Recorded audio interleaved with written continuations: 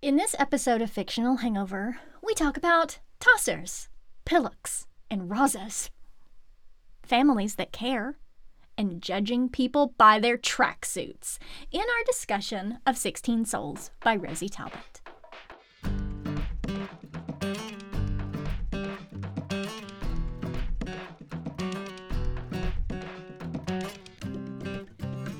Hey everybody, welcome to Fictional Hangover, a podcast about young adult and new adult, and sometimes other books, series, authors, voice actors, and illustrators that is full of spoilers. I'm Amanda. And I'm Claire. And today we are talking about 16 Souls by Rosie Talbot. Standard disclaimer. If you haven't read this book, please remember that Fictional Hangover is all about spoilers. If you haven't read and don't want to be spoiled, stop listening to us and go read the book. Then come back. If you haven't done this but want to pretend that you have, or if you don't care about spoilers, or if you just like the show so much that you don't care about any of that, then listen up. Yay. It's such a good book. But apparently it was different. Apparently it was different for you than it was for me, so I'm curious about that. Oh, I feel like I should have written down examples. I feel like you should have. Anyway. I could get them. Give us some background information. I'll do some quick research. Okay, so I read an interview with YA Books Central, and they asked, what can readers expect to find in your books? And I feel like Rosie's response is just like everything that we love in Fictional Hangover, so I knew that this was the background info that I had to share. Her response is wholesome, cozy, queer, found family being completely chaotic and messy, and some super tense scenes that will have readers regretting reading at night. I thought it was amazing, and I feel like it was written especially for us. I think it was too. Right? She goes on to say, I like to offer both cozy and spooky vibes. It's hard to write a book about death without dealing with some heavier themes, but I promise there's plenty of lighthearted, funny moments in 16 Souls too. And a ghost dog called Dante. I love Dante. I know. He's precious. He's a precious doggo. And found family and coziness and spookiness, and it's just there's everything. Some really cinematic, like ghostly horror scenes as well. Like, yes, I got 13 Ghosts vibes. Same. Thank you. Yes. Oh yeah, I was like, I'm getting chills thinking about it actually, because I can really see it, and I would absolutely love to see it. Yeah, I would love it. Same. Oh yeah. Yeah, it would be amazing. My research is not done very well because the problem is I'm thinking of the British words and... It's fine. Maybe you'll just remember some things. And it'll be fine. What are your initial thoughts about this book, other than the fact that you love it because samesies? Do you have anything to add? It was nice to have a book set in a city I know and love so much. My two favourite cities in the UK are Edinburgh and York. And if I could live in either of them, I would. I visit regularly. I took 16 Souls. I got 16 Souls from York. I don't know if it was my copy or your copy. And took pictures of it, touring York, because that's the kind of silly thing I would do. Took it to York Ghost Merchants, showed the York Ghost Merchant people, and they were like, ooh. So yeah, it says toured. I need to take 12 Bones for a little trip as well. You do. It's just a perfect excuse for you to go to York again. Oh, it's been too long. As if you need one. I need to shamble down the shambles.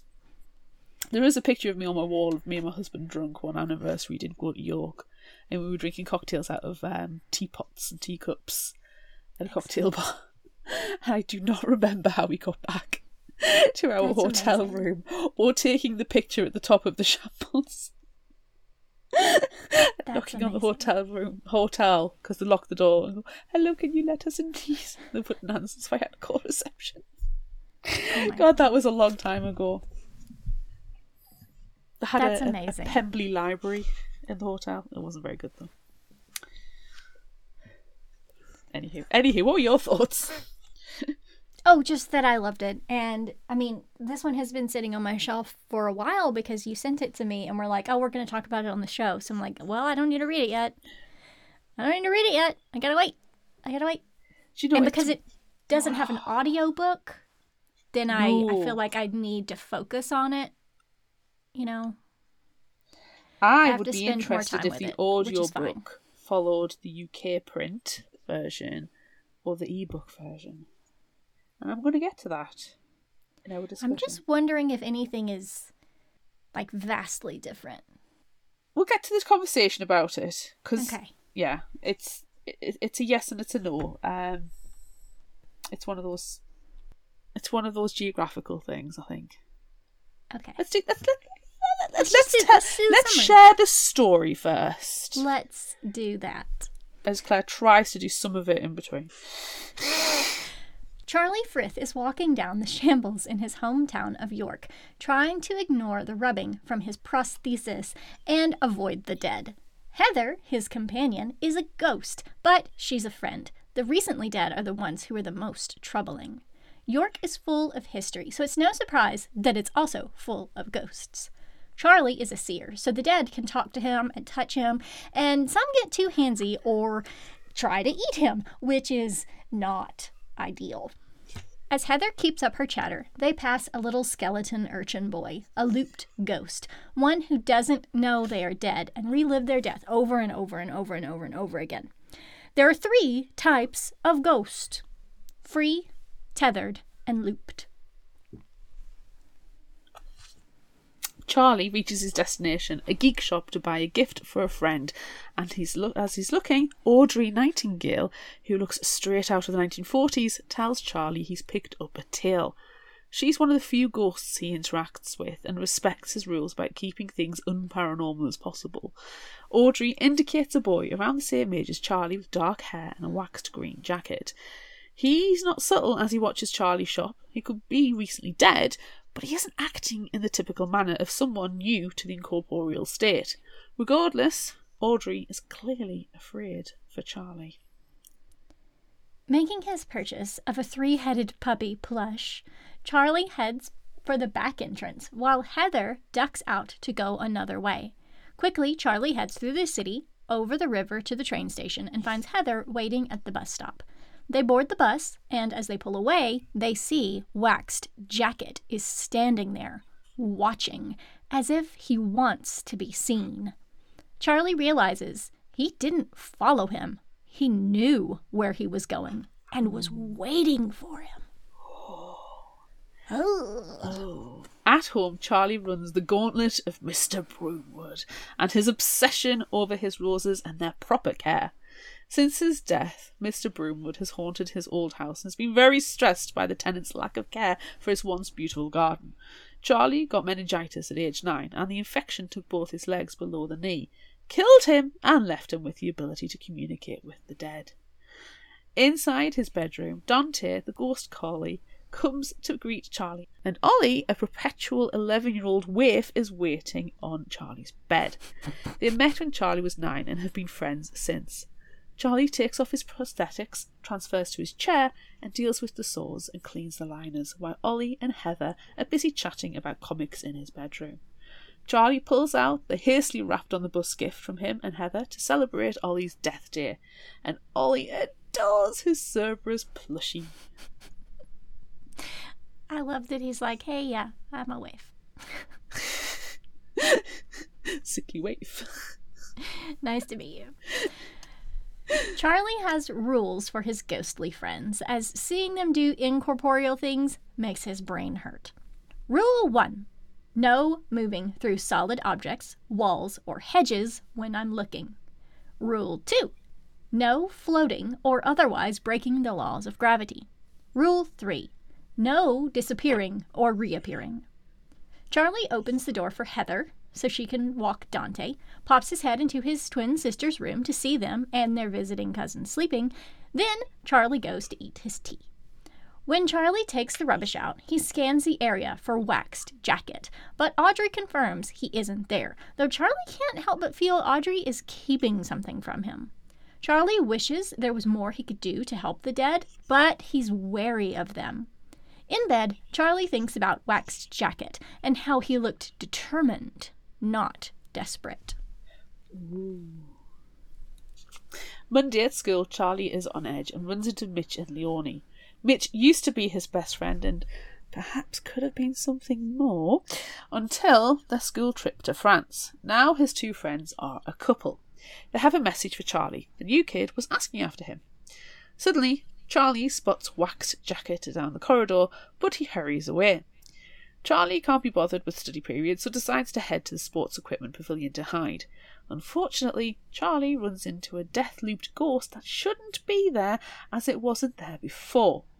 Charlie is dragged into the man's death and experiences all the pains and emotions of, and trigger warning here, his hanging, with him till the Waxed Jacket pulls Charlie out of it.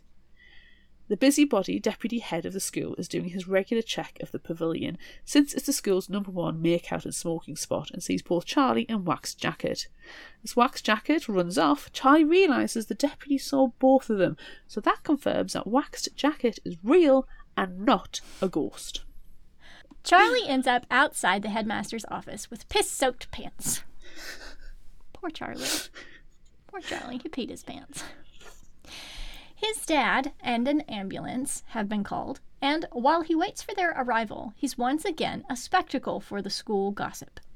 Leonie comes over to him, but before she can speak, Charlie passes out and wakes up in the hospital with Waxed Jacket sitting next to him. He's charmed the nurse into believing he's Charlie's secret boyfriend, and we already are in love with him. Yeah. Waxed Jacket introduces himself as Sam Harrow. He, too, can see the dead after dying in an accident. He's fairly new to the area, but noticed the ghosts of York are disappearing. James Reed the Piper vanished a fortnight ago, and Mad Alice hasn't been seen for over a week now. Sam wants Charlie, as a local, to help reach out to the ghosts and find out what's been going on. Charlie flatly refuses. He doesn't want anything to do with the dead. Sam tells Charlie he believes their gifts should be used. Charlie tells him to piss off. Piss off. After a few hours, Charlie is discharged, but has to go to an appointment for his new sockets. While his dad goes for coffee, Charlie sits in the waiting room. Ollie comes in, followed soon by Heather, and Charlie types out what happened with the death loop. Sam Harrow, and how Audrey didn't say he was a seer. Despite taking this precaution, Charlie still ends up talking to Ollie and Heather, which his dad catches and makes him worried that Charlie is hearing voices again. Bloody hell, Dad. He was only talking to his friend Sam on the phone, honestly. Yeah. It seems his dad believes him. As they pull up to their house, Charlie spots a dead girl on the doorstep. It's careless. Thankfully, don't leave dead girls there. Thankfully, the ragged girl disappears, and Charlie can walk inside without bumping her. But they made eye contact, so she knows he can see her.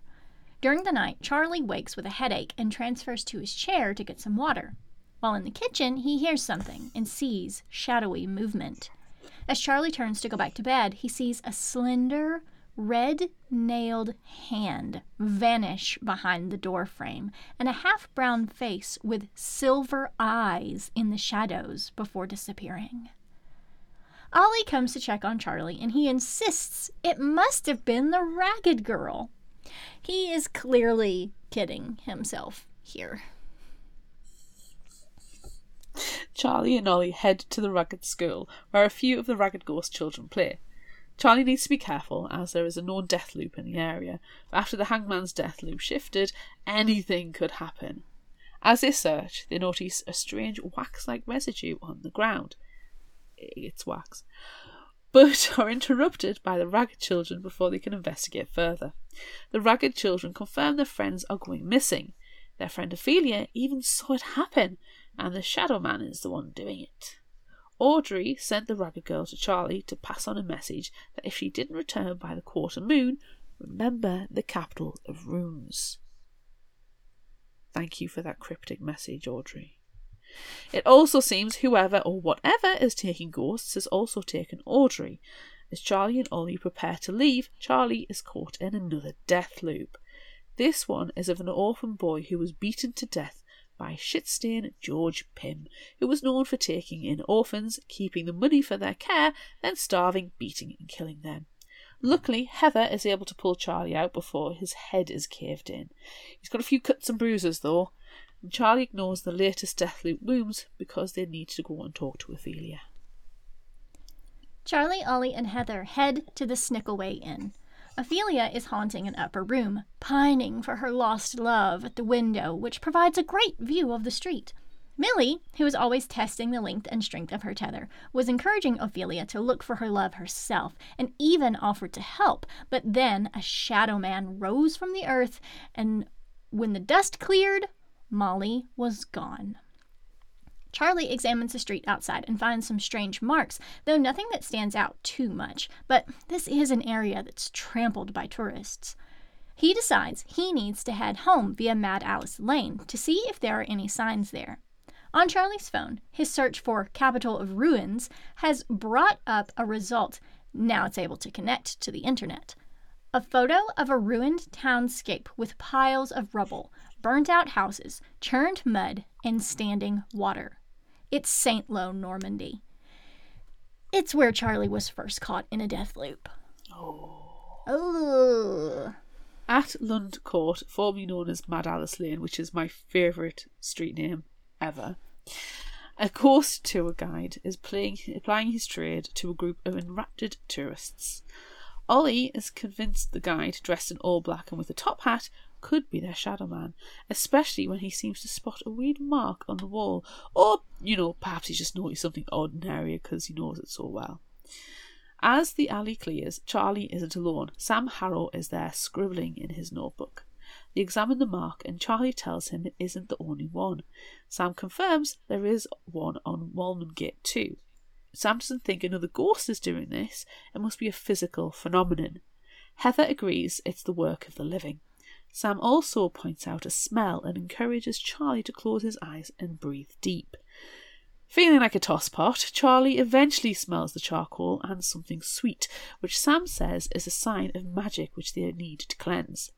Ollie takes Sam to a local tea shop for some supplies. When they return, Sam burns the tea mixture, which causes a shimmer in the air and reveals more marks on the ground. It's a ghost trap. Ollie can't take his eyes away from it. He knows who took Alice. There's a soul catcher in York. At a bourgeois coffee shop, Charlie, Sam, Ollie, and Heather take a booth.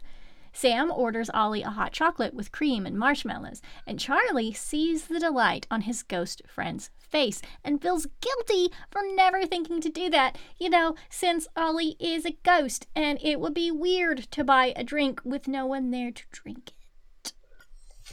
Ollie explains a soul catcher is a human who captures ghosts and keeps them as a trophy of a sort in a cabinet of curiosities, and because ghosts can only interact with seers, they are essentially forever trapped. This is not good. Heather suggests they speak to the old souls, aka the moldy ones, the 7 powerful old ghosts in York who form a sort of council. If they call a soul moot, they can warn the ghosts of York. Meanwhile, it won't hurt for Charlie to look into the tour guide, but first he needs to get home. His dad has been calling and is pissed. Charlie's dad picks him up and he has to face the gauntlet of both parents' anger and worry he wasn't where he said he was and that he's come home more busted up. Charlie tries to dismiss it all as a fall over the cobbles and a change of plans to meet a new friend, but it's a bitter lie. As his parents leave to pick his cousins up for a sleepover, Charlie comes out to his dad. His mom already suspected, and his dad is totally fine and ready to kick any homophobes' arses if they've been giving his son a hard time. And we cheer because we love his parents. Yes, they're so good. As Charlie puts his twin sisters to bed, he gets a text from Sam reminding him about the tour guide research, which prompts Charlie to do it. The night goes on. Ollie returns home. Heather has gone to the mouldy ones to ask for a moot. Charlie can't sleep, and at 4 a.m, his busybody neighbour Mr. Broomwood knocks at his window asking why Heather is calling a moot, and tells him the mouldy ones rejected it because Heather hasn't even been dead for that long. The young, impertinent whippersnapper. Mr. Broomwood then prattles on about vandals coming around like they did at the cemetery, which sparks something in Charlie's mind, and he finds the news footage of the vandalism and can clearly see red wax on the vandalised gravestone, and the grass is killed off in a very familiar shape. On the pretense of going for a rubbing of a gravestone, Charlie heads to the cemetery with Ollie and Heather. They walk around the chapel and find a ghost trap burned into the grass beside the vandalized grave. Interestingly, neither Ollie nor Heather can get near the chapel. It's like there's an invisible force field blocking them.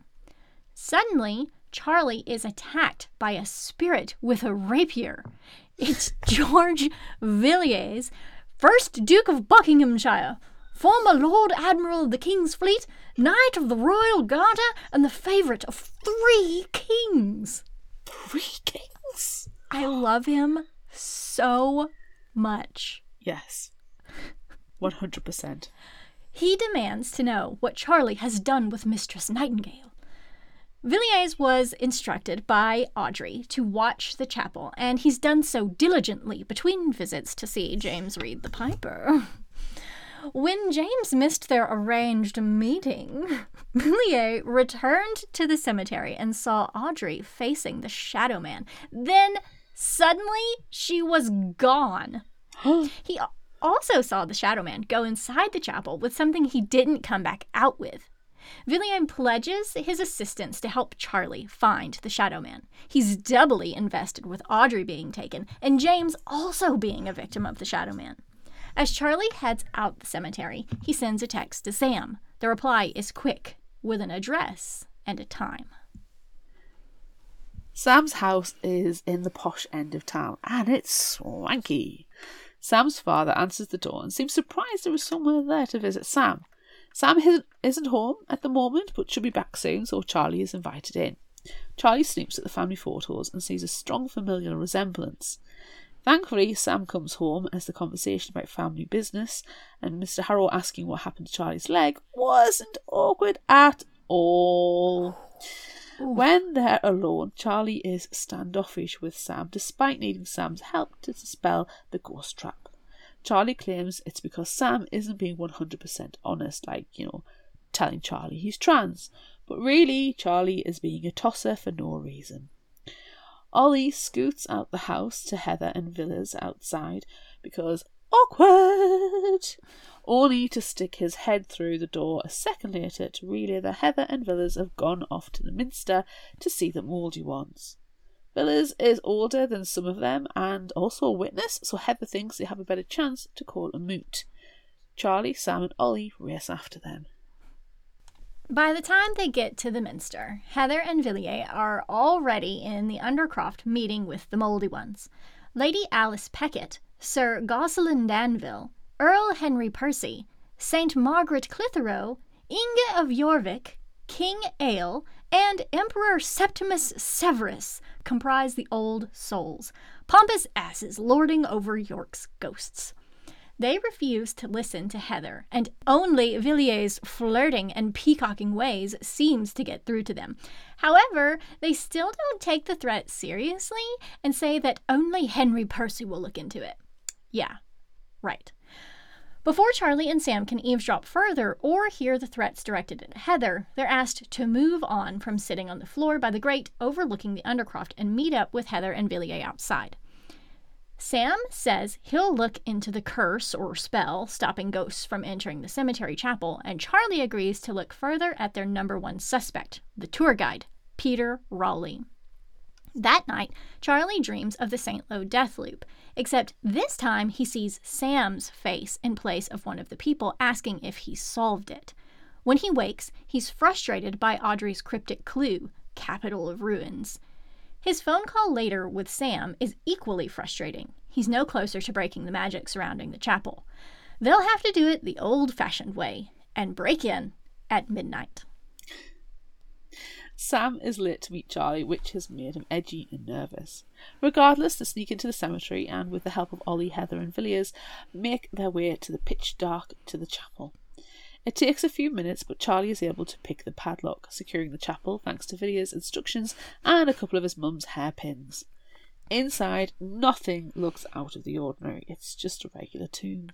Sam breaks out his herbs to cleanse the space in case that will help, but the smoke actually reveals an opening in the wall between two columns of tombs. Using Charlie's crowbar, because of course he's going to bring a crowbar to break in, they try to open the gap, but it doesn't work. As Charlie is leaning against the wall, a name pops into his head, Rachel. And when he whispers it, gears grind and a stairway down is revealed in a proper Indiana Jones style. It's creepy and cool. Amazing. At the bottom of the twisty, narrow stairs, it looks like a musty old laboratory with equipment covered in dust, a horrible smell, and an old corpse swinging in the corner. Charlie recognizes the place from the Hanged Man death loop. Searching around, he finds a pair of spectacles Raleigh also wears, and putting them on, he's able to see patterns all over the walls. Sam looks through and recognizes them as faded ghost marks. Charlie puts the glasses in his pocket. Then, after a bit more digging, Sam finds a bottle sealed with thick red wax. Inside is a writhing, fleshy mass with lots of teeth, bloodshot eyes, and clawing hands. The magic barrier wasn't keeping ghosts out. It was meant to keep them in. Ooh! I love the bottle so much, especially when there's teeth inside, because everyone knows how I feel about that. It's amazing! I want to make one. As Charlie takes a wary step back, glass crunches underfoot. There was more than one ghost bottle. Oh, damn it. Suddenly, a tall nun emerges through the wall by the stairs, and she's ugly and full of teeth and hungry. I love her. The fact it's a nun alone is terrifying, but adding in the teeth and the anger and the ugly visage. It's so good. I can see the cosplay. This is Agnes, the nun who Ollie told him was bricked up for getting pregnant, apparently caught by an older ghost catcher. Agnes is a hungry one. She lunges towards Sam, who is holding the other ghost bottle. He drops it and it smashes on the ground, freeing another hungry ghost inside. Damn it. This one has a big coat, a bowler hat, and is vicious. He's also able to move objects in the room, flinging them at Charlie and Sam. They need to get the hell out. Yeah, they do. WTF. God, so good. So good. It's a struggle to get to the stairs with debris flying at them, the table on fire, and Agnes snapping and clawing at them. Eventually, Charlie and Sam make it upstairs and out, Sam foolishly turning to close the chapel doors, which gives Bowler Hat a chance to grab him and bite. Charlie struggles to free Sam from the teeth that are sharp and deep in his neck. But, eyeballs are squishy, and Charlie digs his thumb into Bowler Hat's eye socket. Together, Charlie and Sam limp over the ghost trap line to Heather, Ollie, and Villiers. Their ghostly companions tell the hungry ones to piss off because Charlie and Sam are protected by the city ghosts. It somehow works.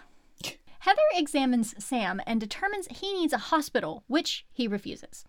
As they try to catch their breath and stop Sam's bleeding, they're caught in a flashlight beam. It's Leonie and Mitch.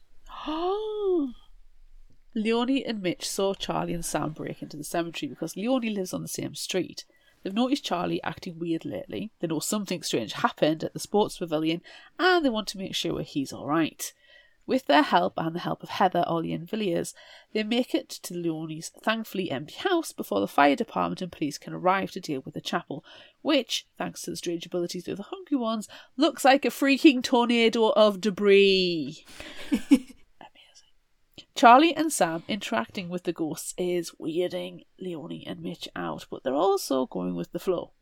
Leonie gathers medical supplies so Charlie can clean and stitch Sam's wounds with Heather's instruction, since he's refusing to go to the hospital. Before they can get started, the police hammer at the door, and Leonie goes to deal with them while Charlie begins to stitch Sam. Sam is tough. Oh, yeah. I cannot imagine being poorly stitched up, even though a ghost is assisting, and having to keep quiet. No, especially police the neck. Yeah. Oh. Ah. By the time Leonie manages to get the police to leave, Charlie has finished stitching Sam, who, frankly, resembles the dead. Sam curls up in the bathtub as Leonie and Mitch demand answers, and Charlie tells them everything. It's a lot to take in, but Leonie and Mitch seem to, though Mitch finds it odd that Charlie never told him because they were best friends. Charlie thinks they could have been more, remembering their one kiss, but doesn't say it out loud. While Charlie resents them calling him crazy after seeing him dragged into the death loop at St. Lo, Leonie argues that they were kids who didn't understand what was happening and were pushed aside after. Mitch storms out, needing to calm down. Leonie gets bedding for Charlie so he can sleep on the bathroom floor after he declines a bed, preferring to stay with a now sleeping Sam, who's in the bathtub. Villiers offers to take watch while Heather and Ollie curl up with Charlie. Charlie dreams about St. Lo again and is woken from the nightmare by Sam. Heather and Ollie are at the cemetery to find out what's going on, and Villiers is on watch outside. This gives Charlie and Sam a chance to talk. Sam tells Charlie he died after falling into a lake at his family's villa in Italy. Unfortunately, his friend Lucy died, and one day he'll go back and see if her ghost is there. Sam's parents know he can see ghosts. His mom is absolutely thrilled. She loves spiritualism and the paranormal. And his father, well, he indulges his wife. They moved up from Surrey as things were getting difficult at school for Sam, being the only trans gay boy at an all-girls school. He thinks York is much better, even with the missing ghosts and soul catcher. Charlie is thrilled to hear Sam's gay and wants to desperately hold his hand. Do it! Do it! Do it! Oh my gosh! And to kiss him. Do it! Oh my gosh, do it! But after the Mitch incident, he's wary, so he pulls away. Sam also reveals he can feel death loops, so knows to avoid them. And maybe if Charlie learned to open up, he could too. And kissing. The kissing is important too. As Charlie tries to fix his prosthesis, Mitch makes breakfast, and Sam and Leonie postulate as to what the heck is going on. Bowler Hat Ghost shouldn't have been able to move things, though Heather and Ollie report his power is greatly diminished now. They also report that the police found the hanged man and are opening an investigation. Over some excellently cooked eggs, thank you Mitch, Charlie shows them the glasses. Leonie tries them on and can see Heather, Ollie, and Villiers, as can Mitch when he tries them on. Whoa. This will help them follow Rowley, who they need to watch to find out if he really is the Shadow Man. Time to go on a ghost tour. Count me in. 4 alive and 3 dead friends head to the Golden Fleece pub at the bottom of the shambles, where Rowley's ghost tours begin. No booking needed. Unfortunately, it's been cancelled because he's had to visit his sister in Harrogate. The group sit for a drink. Leonie and Mitch use the glasses to look at all the ghosts inhabiting the pub, before Leonie goes for a sweep of the ghost traps and reports back there are none. As they talk about Rowley, they're approached by a chancer looking to score Rowley's business, but he's chased off by a heavy-set man who tells them to find someone else. Very suspicious. Another suspicious thing is a man with a crew cut, clearly listening in on their conversation.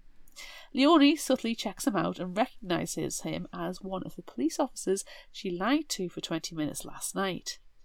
Suddenly, a ghost comes through the wall. He has silver eyes, long, red painted nails, looks directly at Charlie and seems to actually touch the bar. It's the ghost who spooked him in the kitchen. He then sashays out, touching crew cut on the way. It's time to leave. As they do, Crew Cut warns Charlie to tread carefully and then flashes a tattoo on his wrist of an old-style illustrated flaming torch. Outside, Charlie tells them about the encounter. Meanwhile, Sam has called Miri, his hacker friend, who insists on meeting Team Spectre over a video call before sending Sam Rowley's address in a text and instructions on how to get an IP address so she can do further snooping on Rowley, who, at the moment, he's very boring. The plan to get inside Rowley's house is pretty weak. Leonie and Mitch will pose as volunteers, collecting for the cemetery chapel rebuild. Mitch will ask to use the bathroom and unlock the back door for Charlie and Sam, while Leonie distracts Rowley. As Charlie and Sam snoop around Rowley's looking for ghost catcher evidence, Mitch will get the IP address. Well, there's no answer at Rowley's house, so Charlie picks the lock. They get the IP address without incident, and then they find Rowley's dead body with a caved-in skull in the kitchen with his ghost. Wah wah. Oh. Rowley was a ghost catcher until his untimely murder, but he explains he doesn't go after the good ghosts of York, just the dangerous ones. He was offered a job recently via anonymous email but turned it down. The job was to collect 16 souls of York's famous dead. The job was picked up by Caleb Gates, an amateur ghost catcher Rowley has known for years, who also happens to be the one who murdered him. While they're talking to Rowley, Villiers lets out a colourful string of curses. He's been caught in a ghost trap between the living room and the office. Damn it. He uses stronger terminology than that. Rowley warns Team Spectre that Gates will have alarmed the trap and be on his way, and since they don't have an appropriate ghost bottle to free Villiers, Rowley instructs them to grab one of his books, Practical Phantomatology, which Leonie dives straight into. Meanwhile, Sam grabs the knife from Rowley's coat for the blood they need to break the trap, as well as Rowley's crypto lenses at the Ghost's directive. Charlie, Sam, Leonie, and Mitch cut their fingers and draw the appropriate symbols as Villiers tries to step out. Rowley grabs him and swaps places. As they're doing this, Gates walks past the front window and starts unlocking the front door. Rowley tells them to sneak through the back and put protection symbols at all crossings and crossroads in York to protect the dead. Team Spectre are able to escape and get on the bus, where they make plans to use Sam's kitchen to make the potion to paint the protection symbols. While this has been going on, Charlie's mom has been calling, but he missed the calls. When he's able to get in touch, he finds out his Aunt Chrissy, who is battling cancer, has taken a bad turn.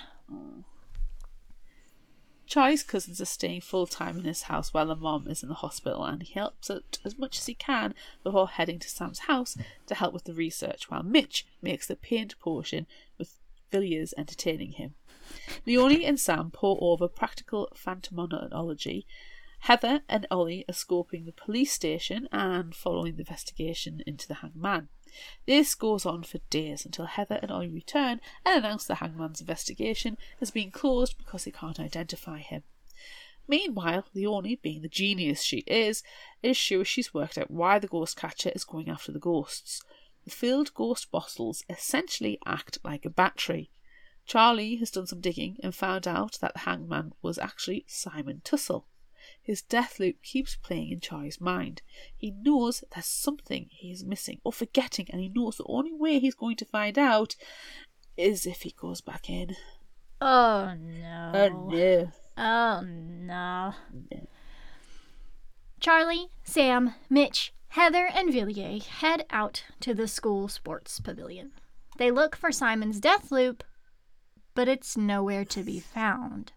The only thing they do find is a black tourmaline stone with a mark carved in. Suddenly, Charlie remembers where he heard Simon's name before. Something that has been bugging him. Ophelia. Ophelia is a centuries-old ghost, but she's only been tethered the last 70 years. Simon Tussle died 70 years ago. They head to the pub and speak to Ophelia, and it turns out Charlie was right. Simon Tussle is her Simon, the man she's been pining and waiting for. When Ophelia demands to know where he is, Charlie tells her the city morgue, most likely, not very tactfully. No.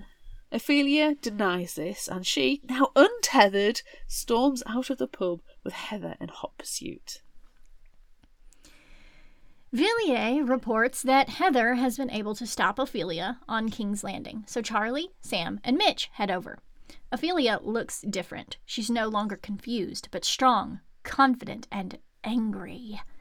Ophelia demands Charlie release Simon from his death loop because it is what we seers are meant to do. Hang on a second. Ophelia was a seer too? She says if they're able to get the ghost to understand they are dead, the death loop will be broken. Charlie shows her the black tourmaline stone, and Ophelia is familiar with it and says it's a grounding stone.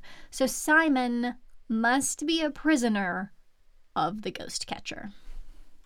Ophelia also tells them about Simon's daughter Rachel, who was looking for a way to give Ophelia a physical presence so that she and Simon could be together using mathemagics and phantasmic engineering.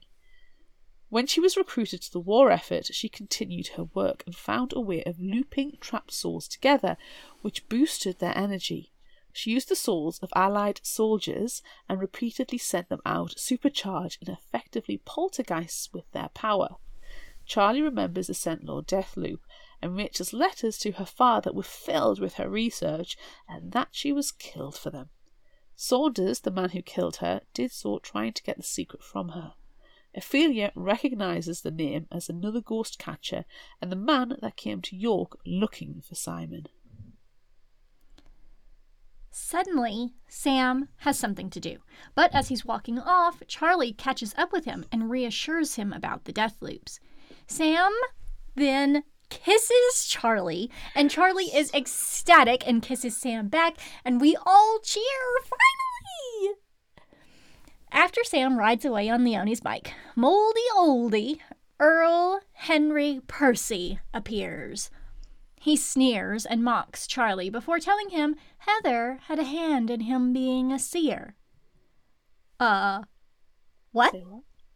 What? Huh? Creepy, horrible guy. Say what? Heather doesn't deny it. She did try to tell him 1,000,000 times, but Charlie shuts down difficult conversations when he doesn't want to talk. Heather was on call the night he was brought in. She was running on 4 hours sleep at best and diagnosed him with flu, not meningitis. When he was brought back in by his nan, the infection had too great a hold. Heather wasn't allowed to treat him. Instead, she was sent home and was murdered in the car park on her way out. And she's been with him ever since. That is bad luck. It's brutal. She made him a seer, and it's the one decision she's ever made she would never change. She has no regrets. It was deliberate. Though there's clearly more to the story, Charlie gets mad and kicks her out, and Ollie too, as it's plain he knew. For the first time in a long time, Charlie is totally alone, and he hates it. Just lets the tears come. Oh.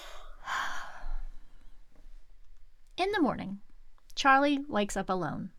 He has a text from Sam, who tells him to let Mary know he's going to make everything all right and promises to take Charlie on a proper date.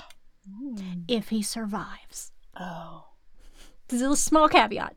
Caveat. Need to Small survive. one. I mean, it's fair. Moments later, Mary calls wanting to speak to Sam. Charlie tells her about the text, and reluctantly, Mary tells Charlie she found out where the emails wanting 16 ghosts came from. A company. S&H Systems. Saunders and Harrow. Oh, no. Oh, Harrow like Sam Harrow? It's not a popular name. Hopefully it's a very popular name. Ooh. In Charlie's dreams of the St. Lo death loop, he thought he was projecting Sam's face onto one of the players. He wasn't. it's Sam's grandfather, who Sam looks exactly like. And in addition to this, Mr. Harrow is continuing his father's work. He saw Villiers in the kitchen next to Mitch when they were making the paint potion because he's made crypto-lens contact lenses. And Sam is going to stop him. Charlie needs to find Sam, but first, he has to escape the police. Rozzers. Officer Crewcut, aka Caleb Gates, is in his house right now wanting to speak to Charlie about a dead body. Luckily, Charlie has sisters and cousins to warn him and run interference so he can escape the fake policeman, slash his tyres at their suggestion as he flees. The little rascals. Mr. Broomwood cheering him on all the way. Charlie spots another neighbour, Mrs. Ginty, alive this time, getting into her car, so he climbs into the passenger seat, begging her to drive. At first, Mrs. Ginty is scared because Gates has stormed out of the Frith house toward them, and Charlie is, frankly, being weird. When the Silver Eyes appears and tries to drag Charlie out of the car, scratching his face, Mr. Broomwood pulls Charlie back inside. Charlie gives Mrs. Ginty the elevator picture of events, and she peels away. In the rear view, Gates holds Red Nails back from following. Gates is a seer! Dime a dozen in York, aren't there? Look, it's really haunted, okay? There's bound to be a handful of seers floating around. As they drive, Mitch calls. Last night, the Shadow Man got Leonie, beat her up badly, and now she's in the hospital. He also stole the book and got rid of the paint potion. Mitch is with Leonie, as is Villiers. Charlie tells him how Mr. Harrow is behind it all, so they can't trust Sam right now. Ooh. Leonie comes on the phone and tells Charlie that the Shadow Man has Heather and Ollie. No! Charlie tells Mrs. Ginty to stop the car and he throws himself out and Mr. Broomwood follows. I'm sure he could have stepped out. I really feel like he could have just stepped out. Nope. Mm-mm. There is only one thing for him to do now, apart from, get road rash. Go see the Mouldy Oldies and sell his soul to get help. At the Minster, Charlie enters the chapter house where the Mouldy Oldies have congregated at the behest of Henry Percy. The Emperor is willing to make a deal, but it isn't for a servant. He wants to possess Charlie's body. Nah, dog. Nah, dog. No way. The Mouldy Oldies start pawing and scratching at Charlie. Clearly, hungry ones. As the Emperor tries to literally push himself into Charlie, it suddenly hits Charlie what Heather said about her choice to make him a seer being deliberate. They died at the same time, but his infection was so far along he should not have survived. But Heather could have lived from her stab wound. She gave her life to save him. Oh. Lucy gave her life to save Sam. I have literal chills at the thought. Yeah. Henry Percy demands that other Mouldy Oldies stop, and he reveals he has a friend in York, just as the ghost trap closes in on them all. Henry Percy's friend is the Shadow Man, who just so happens to be walking in, with excellent timing. Except Caleb Gates, the Shadow Man, isn't Crewcut. It's the heavy-set man from the pub. Ah, twist! Oh! Henry Percy boasts about a deal they have. He shall be made physical once again with Rachel's theorem, except Percy is also in the ghost trap. And Gates places an empty ghost bottle under him too. As the Mouldy Oldies scream, Charlie tries to escape, but the way is locked and Gates is approaching, and the dead of York try to help, but can't.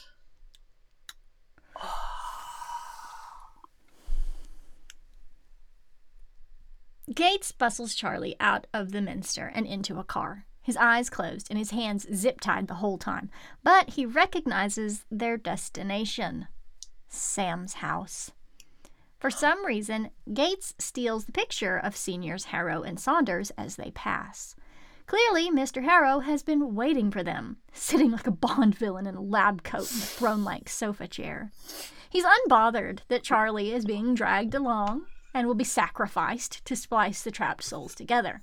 Sam enters. He looks beaten, bruised, and tired with bandages covering his arms. Sam agreed to do the splicing if his father agreed to leave his friends alone, but clearly Mr. Harrow is not a man of his word. He cares only about the family business and money. He's also not long for the world of the living, as Gates renegotiates his contract by pulling a gun and shooting Mr. Harrow's jaw off and capturing his ghost. Charlie and Sam are understandably shocked. Gates then orders both boys to follow.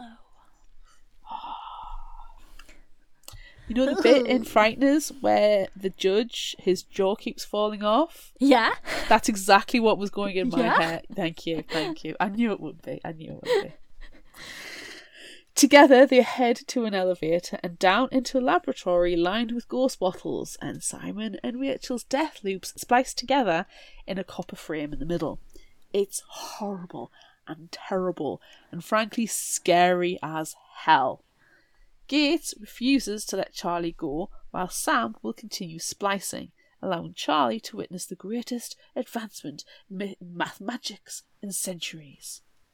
No. Also, he needs a backup seer.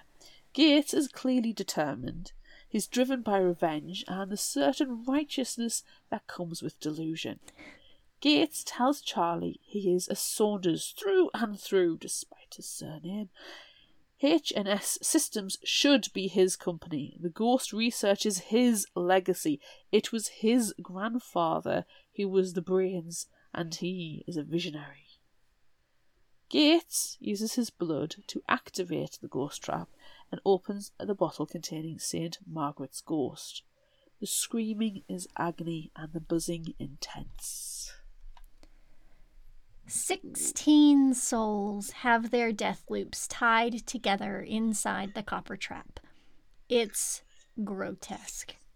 Gates strips his coat, shirt, and bandolier off and starts to carve symbols into his chest. He starts to harness the poltergeist power generated from the horrific trap, and with a twitch of his fingers, breaks Sam's zip ties and order him to complete the work. Sam, who looks ripped, torn, and bloody, having lived through 16 death loops, steps forward and, regardless of Charlie's protests, enters the copper trap. A seer is needed to stabilize it, or they will lose the trapped souls forever, and Sam won't let Charlie do it. Before Sam can step in, Silver Eyes pushes him back. Villiers, Dante, and Mr. Broomwood, Ophelia, and a very pissed off Mrs. Tulliver, the ghostly pub landlady, enter. Then, out of the elevator, steps Crewcut. Crewcut, who is actually Jan Liska, a member of the Hand, and Silver Eyes called Dusan, is his partner. They have come to stop Gates, and Charlie's ghostly friends are helping. Liska orders Charlie and Sam to leave as Dusan seemingly possesses Liska's body and they fight as one against supercharged Gates. And it's absolutely freaking amazing how they work together. Yeah, it's very intense. With the help of their ghostly friends, Charlie and Sam head to the elevator, but Charlie realises that Liska/Dusan intend to stop Gates and the trap, but not save the trapped souls. No! Sorry. Charlie needs to free them, and remembering what Ophelia said, he needs to go into their death loops and remind them who they are and that they are dead. Telling Sam to ground him as he frees the souls, Charlie tries to enter the trap. Dusan attempts to stop them, but Villiers and the other ghosts keep Dusan back as Liska fights Gates alone. As Charlie steps in, Gates cheers in triumph. No! No! We do not want that. It takes a few moments, and Sam's bracing presence to calm Charlie down as he is pushed and pulled between the different death loops. Once he is able to assert himself, Charlie looks for Rachel, or as he's always known her, Audrey. Oh! Charlie reminds Rachel/Audrey who she is, how they met, and that she is dead. Rachel/Audrey is able to pull herself from her loop, and the other souls gather around, and Charlie tells them that they're dead, gripping each other and holding on to the seers. Together, most force their way through the multi-loop trap. Along with Mr. Harrow, most of the mouldy oldies stay behind. In the corner, Liska's corpse lies, his spirit clinging on to Descent. Power surges into Gates, lifting him from the ground, the spirits inside writhing. Simon, Rachel, Ophelia and Rowley move to take on Gates. Liska and Descent rise to the fight. It's all too much and Gates explodes, the power wave causing the lab to start to crumble. Heather, Ollie and the other formerly trapped ghosts have poltergeist abilities and use them to protect the seers and get them out of the basement. But Sam's house is crumbling and nearly burying them. It's taking too much power to keep Charlie and Sam in the air pocket and stop them from being crushed. But the ghosts of York have other ideas, as they've come to give Heather, Ollie and the other poltergeist-powered souls the energy to keep Sam and Charlie safe. Oh. Charlie wakes up in the hospital to see his twin sisters. Heather comes in and apologizes to Charlie, and Charlie apologizes to her. Sam is in a private room down the ward. He's pretty beaten up and dealing with losing his father twice. The official story is that a slow gas leak met a flame, taking out the Harrow household and taking the lives of Mr. Harrow, Gates, and a John Doe. The ghosts of York have gathered at the hospital, Ollie and Dante keeping them out of Charlie's room. It isn't until later, when Charlie stumbles his way to see Sam, with Mitch and Leonie's help, that he truly understands the deference the ghosts of York give him as they line the hall, gently stroking his hands and bowing to him. A living nurse tries to stop Charlie from seeing Sam, but Sam shouts through that Charlie is his secret boyfriend, so it's okay. Sam's mom wants to take him to Florence, where there is a good school and gender clinic. Charlie is willing to let Sam go if that's what he wants and needs, but Sam isn't going anywhere. Sam wants to help protect the ghosts of York, find the hand, and get some answers. Besides, he needs to take Charlie on that date. That preferably doesn't involve breaking into ecclesiastical properties. Fingers crossed. Fingers crossed. I mean, to be fair, it sounds like a good time to me, so. It does. Take a picnic. It's so precious. I can't wait to pick up 12 Bones and, hopefully we just move right in and they're just going on their date and that's the first scene. Because I just need to just pick it right up and move on. And yes. They need to go on a date and I need to see it. I'm having to force myself not to pick it up. I have your copy. Thank you.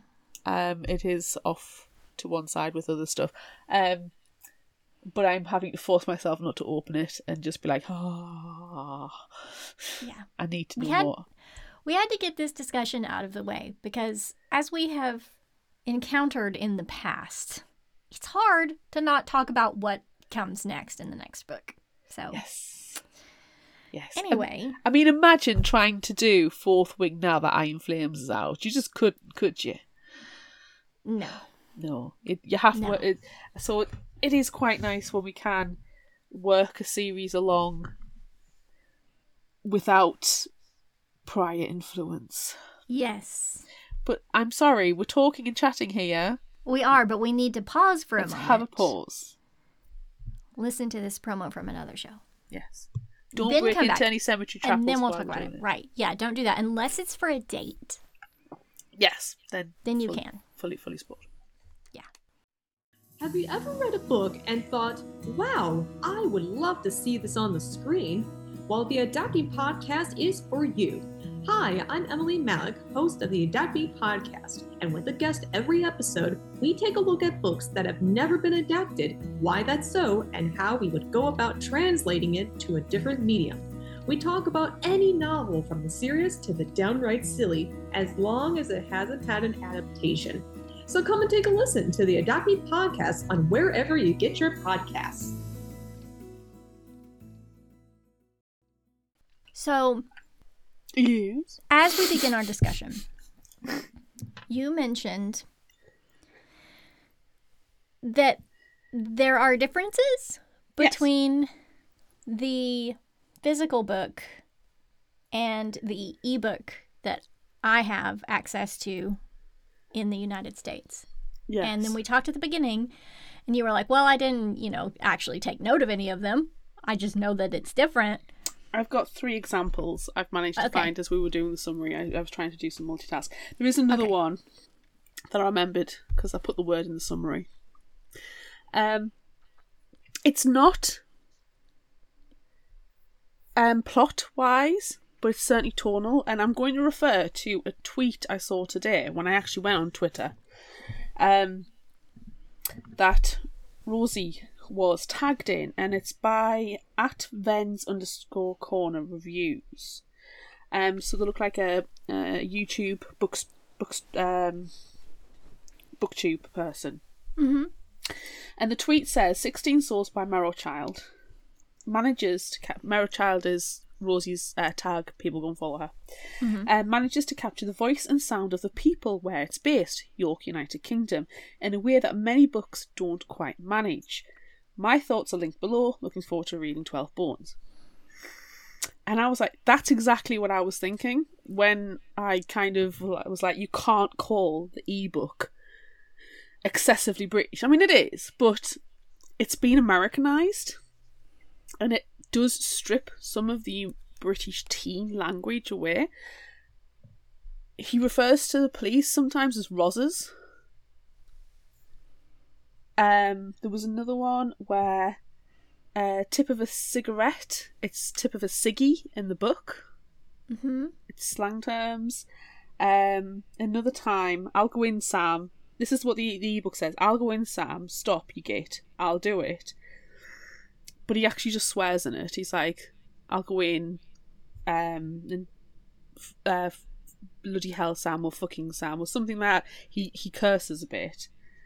Or there's another one that's, but it's really none of their damn business. And in the book, it's none of their fucking business.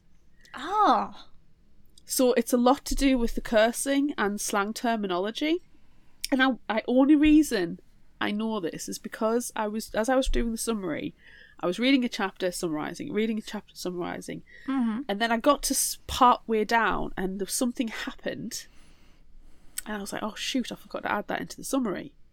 Made a note of it, and I thought, I can see the ebook is available on the library.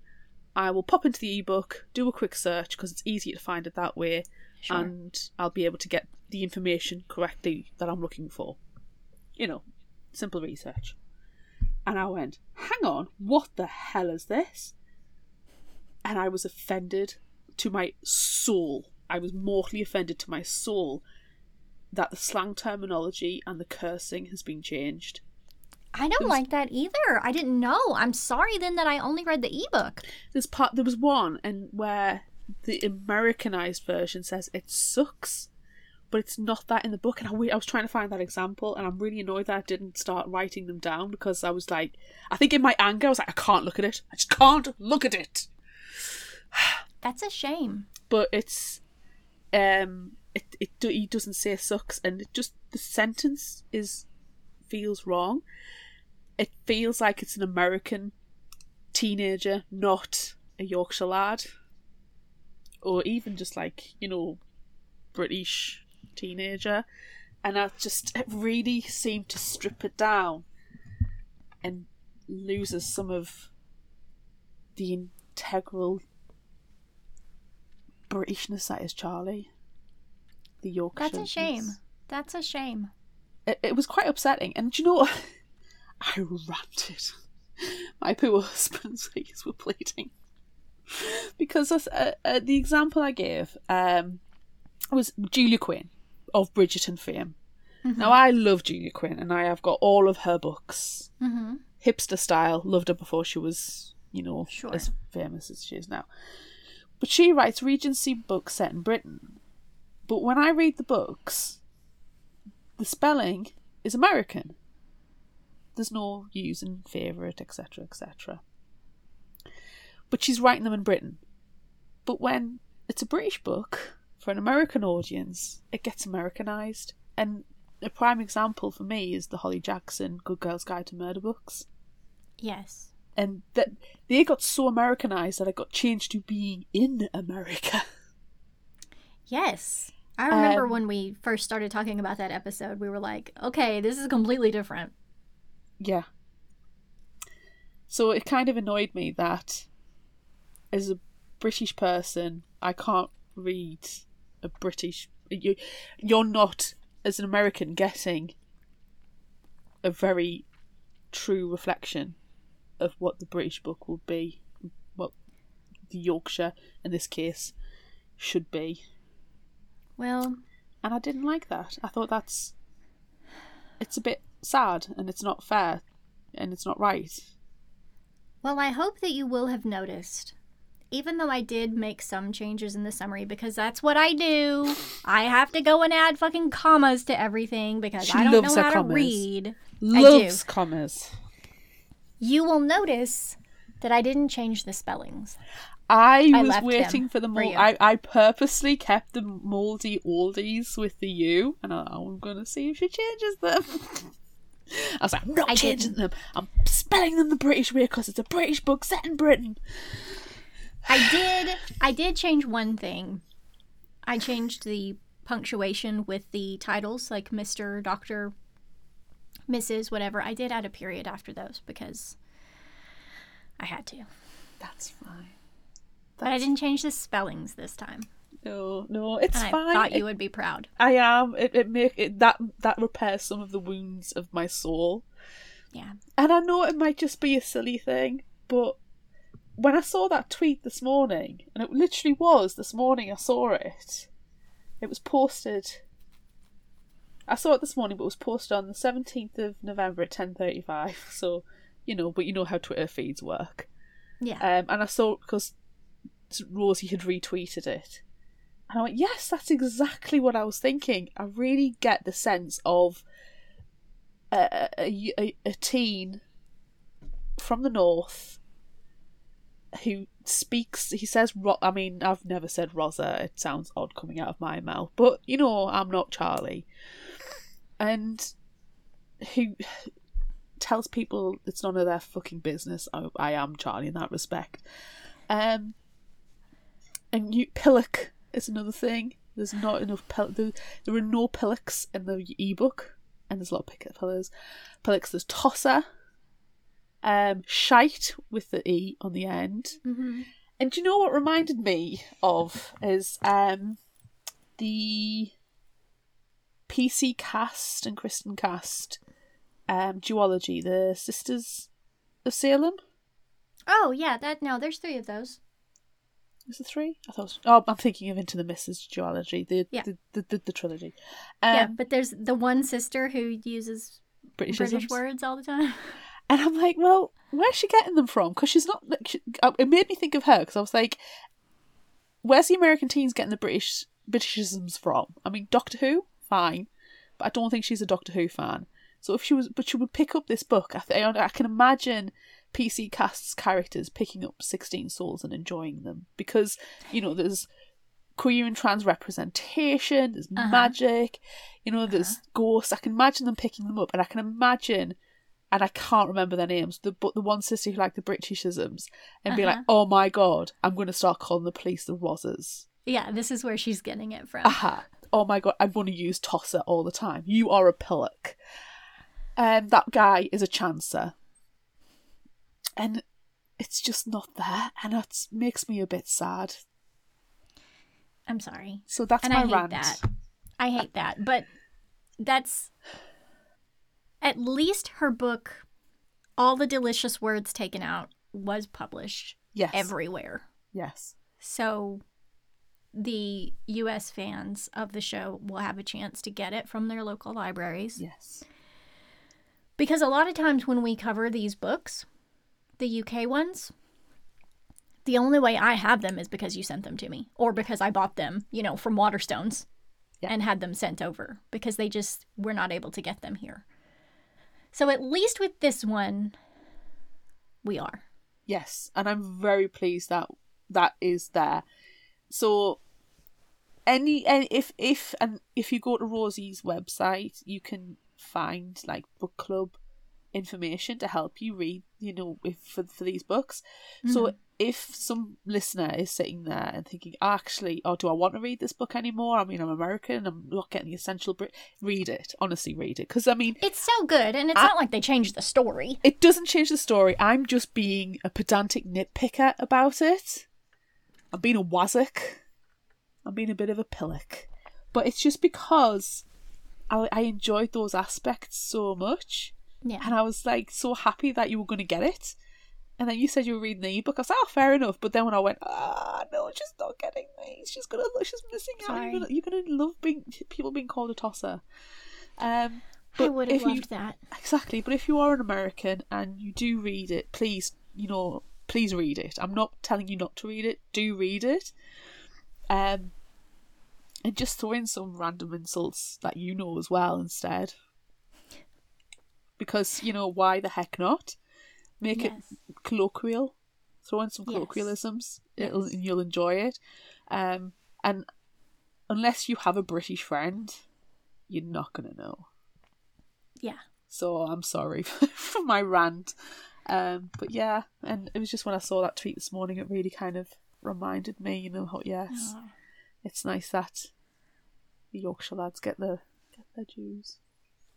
Well, now that rant is over with, yes, can we talk about the actual book? The story? Excuse me. Can we talk about the actual story? Yeah, I freaking adored this book more than I was expecting to. I didn't think I was gonna like Charlie as much as I did because, and I'm sorry that I don't know the word, but the way that he is described versus how Sam is described, and like his outfits and his tracksuits and his hats, like he's the guy from Hot Fuzz who pulls his hat down low because he's fuck ugly and he's stealing biscuits from the shop. He's that guy. He's a chava. There it is. There's the word that I can't remember, but we've talked about in multiple episodes. Yes. He is, isn't he? Yes, and especially with the language as well. It's the kind of language a chav would use. Wears tracksuits, chains, has, quote unquote, the common tongue. Complete antithesis of what Sam is. He's a chav. I know. Sam is like... Sam's slumming it. Sam's wearing an ascot. He turns up in a cravat to yes, excuse me. He's wearing a cravat and he's got on, spats. And he's got a hat and he's very dapper and dandy his family handsome. Has a villa in Italy. Yes. And he's hanging out with this chav in a tracksuit. Yeah. The term is slumming it. He's slumming it. Yeah. But it's... Yeah, so that's all I could think of the whole time. I was like, oh, he's that guy who pulls his hat down low because he's fuck ugly. That's all I kept thinking of the whole time. His tracksuit in my mind is purple. Sorry. Yes. No, I'm all for that. I am all for that. It was... I don't know, it was just such a familiar feeling with the characters as well. It was comfortable. It was weird. I don't know. I really felt really comfortable with this book and I was really enjoying it. And I probably would have got through it in one sitting if I wasn't stopping at the end of every chapter. I just really enjoyed it. I like the fact that... And then you were destroyed by the ebook. Yeah, but I do kind of like the fact that you've linked it to Hot Fuzz because it's kind of that kind of feeling where it's just this... I mean, York is the city, but you get a very small town vibes when you're in just the very old section. And, we're in the same locations all the way through. So you do kind of get a sort of Hot Fuzz feel of it, especially with Mr. Broomwood, neighbourhood watch, and he's just concerned about his roses and he can't believe his grandson's got these tenants who aren't taking care of his garden. Oh, Mr. Broomwood, who ends up helping to save the day. Ah, so good. Oh, honestly. And I would like to point out, I've been in the Golden Fleece pub. It is freaking tiny. It is as wide as, it's not even as wide as a house. It's, you Google image it. It's literally at the bottom of the shambles. And Google image the shambles. It's fantastic. And no ghost hunt will be allowed to start on the inside. Just saying. It's too small. You can start outside, but you wouldn't start inside. It's too small. I love that all of these places are real, because there's a lot of times where authors will like, yes, the city is real, but this place is completely made up, and this place is completely made up, but it is like likely that something like that could happen. But if everyone will go and listen to the bonus episode, you know that Rosie put a lot of effort and research into her places and everything that she did here. So that's just fun. And then you saying that, oh yeah, you can't do that. That's not going to happen. No. This place is only this big. Like, that's really cute. I love it. I took a picture of one of the journeys that Charlie takes. Like, I took a picture now, and I was going to send it to you, just with me scrolled all over. I know this route. I've been here, and I wish I knew where the pictures were, but like, I have taken pictures of Mad Alice Lane, like Lund Court, formerly Mad Alice Lane, because it is my favourite street name in the entirety history of the world. And, you know, I've got photographs from the shambles and the Golden Fleece pub and the Minster, and I have climbed to the top of the Minster, not for a long, long time, but I nearly died. Oh my god. Oh, honestly, nearly killed me. You know, regularly just knowing, like, I'm even convinced I could take you to the coffee shop, the bourgeois coffee shop. I feel like it's just so well described and so correct to the city. Yeah. I love that. Yeah, I love it. Anyway, I really enjoyed the fact that it's heavy leaning towards the magic being science. Well, it's mathemagics. Mathemagics. I mean, come on, that's amazing. I loved it. I love that aspect. Because, you know, whoever said that magic hasn't been explained by science. Yeah. And the way a TV works is magic, because I don't know. I couldn't explain how TV works. Sure. I don't even know the logistics of how we're having this conversation over Zoom right now, and I can see you. Yes. So it's magic. It's magic. It's wonderful. But yes, to actually have this grounded in this idea of science, it's bold, because it's difficult to not just, you know, like when you're watching Star Trek or something, or just any kind of sci-fi program or a video game or whatever, and one character just spouts off a load of nonsense, and you're like, they're just words. They're just, somebody's opened up a science book and just copied down a load of words to make it sound like science. It could easily fall into that territory of trying to be too scientific and making it gobbledygook. I didn't feel gobbledygooky at all. But I didn't know. No.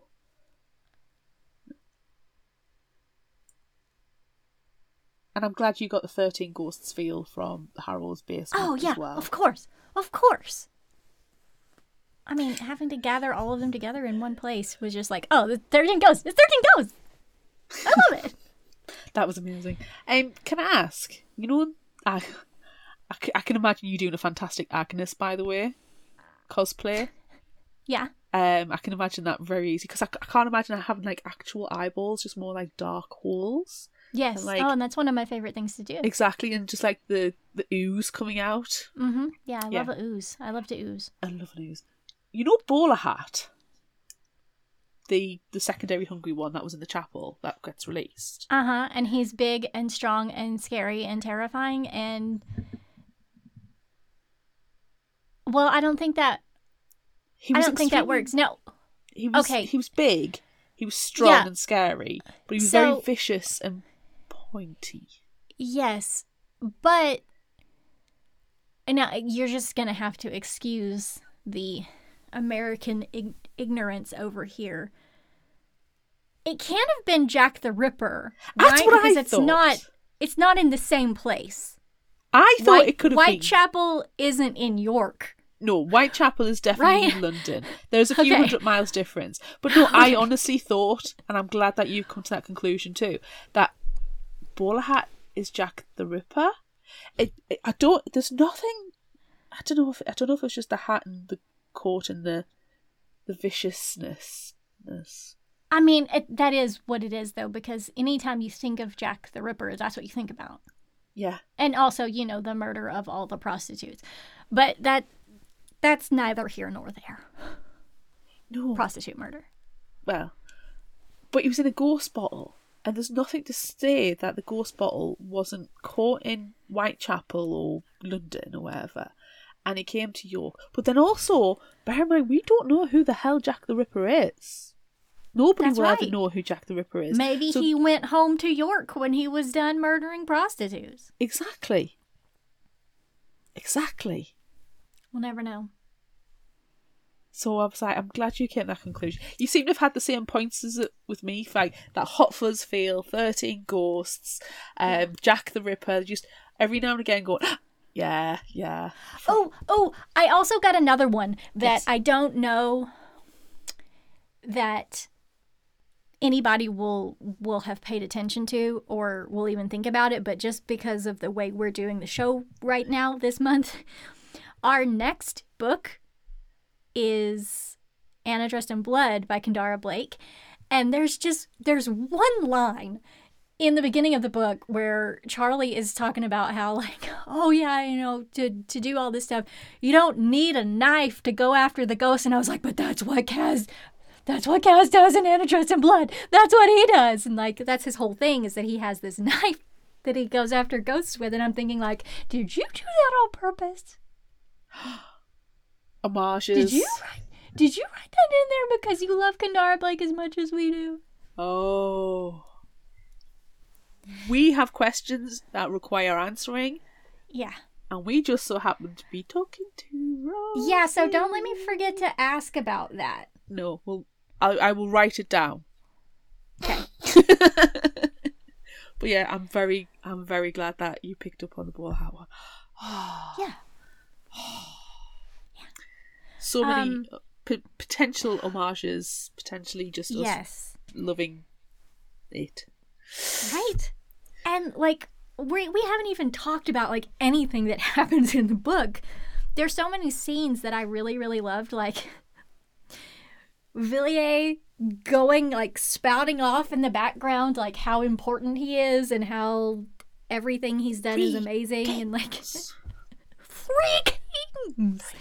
I loved him so much. And then also he's like, oh, but then I went off with the Piper and we were gone for a little while, and like things happened and now the Piper's gone, and like clearly he's over there in the corner making out with the Piper. It's all that's happening in York, or maybe sexually kissing. Yes, and I love it. I love it. I want more of it. I adored Heather and Ollie, and I love Dante. I love Villiers as well. Yes. I was so worried about Heather. Oh, yeah, I was afraid she was going to sacrifice herself. And she was going to be gone. Convinced that was going to happen. Absolutely convinced it was going to happen. Yeah. And I'm so glad it wasn't. And Ollie, the sickly waif. Oh, hello. Ollie Shuttleworth, sickly waif. And he loves comics. And I hope, because I am genuinely worried about Charlie's GCSEs, which are his exams that he takes at 16, which, determines his future. Determine his immediate future. It determines what colleges you get into, or apprenticeships, or jobs, because at that age, that's all they care about is what GCSEs have you got? What grade did you get in maths, English? Obviously, the further along you get down the academic line, the less important they become. But when you're 16, they're everything. And I am genuinely worried about his GCSEs. Just make a note of that. That'll be something else that we can talk about. I will. Can we also talk about the families in this book a little bit? Yes. we have struggled in the past with, like, terrible families and terrible parents, and it's something that we hate. And also the lack of communication, which, Charlie, you need to fucking open your mouth a couple of times there, friend. But that's something that we struggle with in YA fiction in particular. And in this one, it was like, oh, it's a good family. And he tells his dad that he's gay, and he's like, okay, is that who's beating you up? Do I need to go after anybody? By the way, your mom already suspected, and it's fine. Like, I love that so much. I love it so much. Families that care. I know. And also Sam, I was really worried when Charlie goes to Sam's house for the first time. And we walk in and we see his dad, and his dad's like this stodgy Bond villain sort of guy, which we find out later that he is a Bond villain. But I was just so worried because Sam wasn't there to immediately greet Charlie when he gets there, that, like, he was going to say something gross and be like, oh, you're here to see my daughter, or something disgusting like that. I was expecting racial slurs, to be honest. I'm so glad none of that happened. Like, you can be an evil villain, but also not a terrible person. I mean, he did start... No, I agree completely that he... Oh, but then he did start talking about Charlie's legs, bless him. But then Sam came and it was fine. Yeah. That was pretty gross. Cool. Yeah.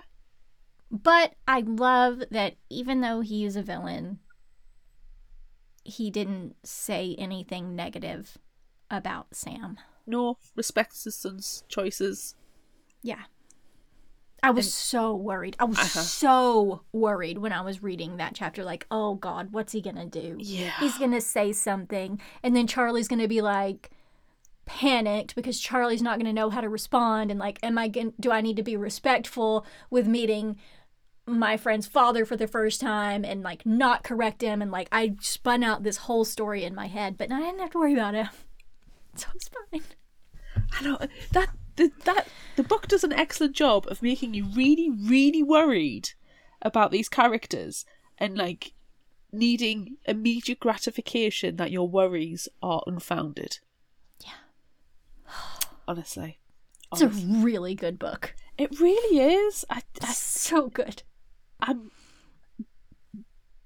pleasantly blown away by it. I was expecting to enjoy it, but I've enjoyed it a lot more than I expected. Yeah. Does that make sense? I don't care if it doesn't. It does in my head. Yeah. It's so good all the way around. Yeah, and do you know what actually I enjoyed, or at least appreciated, was Charlie is just constantly thinking about that kiss with Mitch and worried about it. Yeah. And overly so. Charlie's a very anxious boy. He is. I think he could use some counselling. I think he could use some therapy. Just to have a kind, non-judgmental ear to be able to talk things out. Yeah. But when Mitch, quite casually, as he's stirring the paint pot, stock pot thing, says, oh yeah, I told Leonie that I've kissed a boy. She doesn't know it's you, but I think she knows. She assumes. Yeah. But she knows I have. And she's fine with it. And I'm with her. And then they have the conversation. He says, well, are you bi? And Mitch is like, I don't know, and I'm not labelling it because I don't know yet, and I don't feel like I need to find out at the moment. Yeah. I'm just kind of living. And I really melts. Loved it because, I mean, you're 16 years old, and if you know, great. But if you're not sure, but you're not in any hurry to find out, then don't force it. Live your life. Don't be a garbage person. Right. And you'll get there in the end if you to whatever destination you needed to you end up at. And I really liked that. And I like the fact that Mitch, who at first for me came across as a bit of a boyish boy, laddish lad, very Chava style kind of thing, is actually probably more emotionally mature than what Charlie is, because he's able to acknowledge that they had the kiss, acknowledge that he wanted to have the kiss, that he enjoyed the kiss, but didn't necessarily need to go any further with Charlie. Yeah. I think it's one of these where you kind of have the kiss and realise actually the spark was in the anticipation and not in the relationship. Yeah. Like, I'd rather you be my friend Yeah. than anything else. Yeah. Like, that's more important. And it really frustrated me how Charlie's so stubborn and gets so into his head that he misread Mitch and Leonie. He could have had those friends with him for so much longer. Yeah. But he pushed them away. But I'm glad, and I hope when we read 12 Bones that they're around and they're there and they're supportive. I mean, Leonie's going to be, because she's going to be curious as all hell. Yeah. You know, Mitch might be off in a restaurant somewhere and he'll just pop in and make a delicious meal and then leave. I appreciated that about him too. That he's like, oh yeah, I'll mix up this potion. It's totally fine because I want to be a chef. Here, eat these delicious eggs, which I kind of cringed about a little bit on account of our last Thank you, Mayfly. episode. Thank you, Mayfly, for ruining eggs for us. I have made so many eggs this week for my child. Scrambled egg this morning was an interesting undertaking. Yeah, anyway. Yeah. I like that. I don't know that there was a character in the book that I didn't like. Yeah, because even the characters like Gates, who you didn't like, that's a good thing. Yeah. I want to know more about Son and Liska and the Hand. And this Miriam character that we didn't mention in the summary but is in the book. Yes. I need to know more. Yes. And I've got a suspicion that 12 Bones isn't going to answer all these questions. But it's the end, isn't it? It's just duology, isn't it? Well, yeah, but... Does that mean it's going to be deliciously open-ended like we like? Yeah, could be. And then we can write our own stories, which we're so good at doing. Honestly, like, it feels like it's been a while since we've written I said written, but, verbalised our fan fiction. I know. I think we could go quite in depth with this one. I'm pretty sure we could. Oh my god. Were you surprised by anything? Probably Mitch being emotionally mature. Oh, yeah. In a pleasant way. Probably the Gates was that one guy in the pub that was a little bit weird, but was done in such a smart way of just being a potentially passing side person, telling them that Rowley has cancelled, don't go with that guy because he's a chancer, was actually, the bad. That was very good. I thought that twist was done very smartly. Yeah. And that crew cut is part of a secret society, which was obvious actually because, hello, look at my tattoo. It's... Yeah, but Charlie just didn't know what it was and was like, eh. No, but there's not exactly a school for seers, is there? Right, no, there's not. So probably... But there needs to be, because there's a million of them. Oh, they're just everywhere now, dime a dozen. Shouldn't be dime a dozen, is it? It's like penny a dozen, quarter a dozen, 10 pence to a dozen. I don't know. Yes. Yeah, so probably Gates being that rando in the pub. Yeah. I did enjoy it when they got rejected, the beers. You got ID? No. Cool, thanks. See, and that's another hot fuzz. Yes. When's your birthday? Oh, out. Get out. So, yeah, what about you? I'm just in my own little world here now.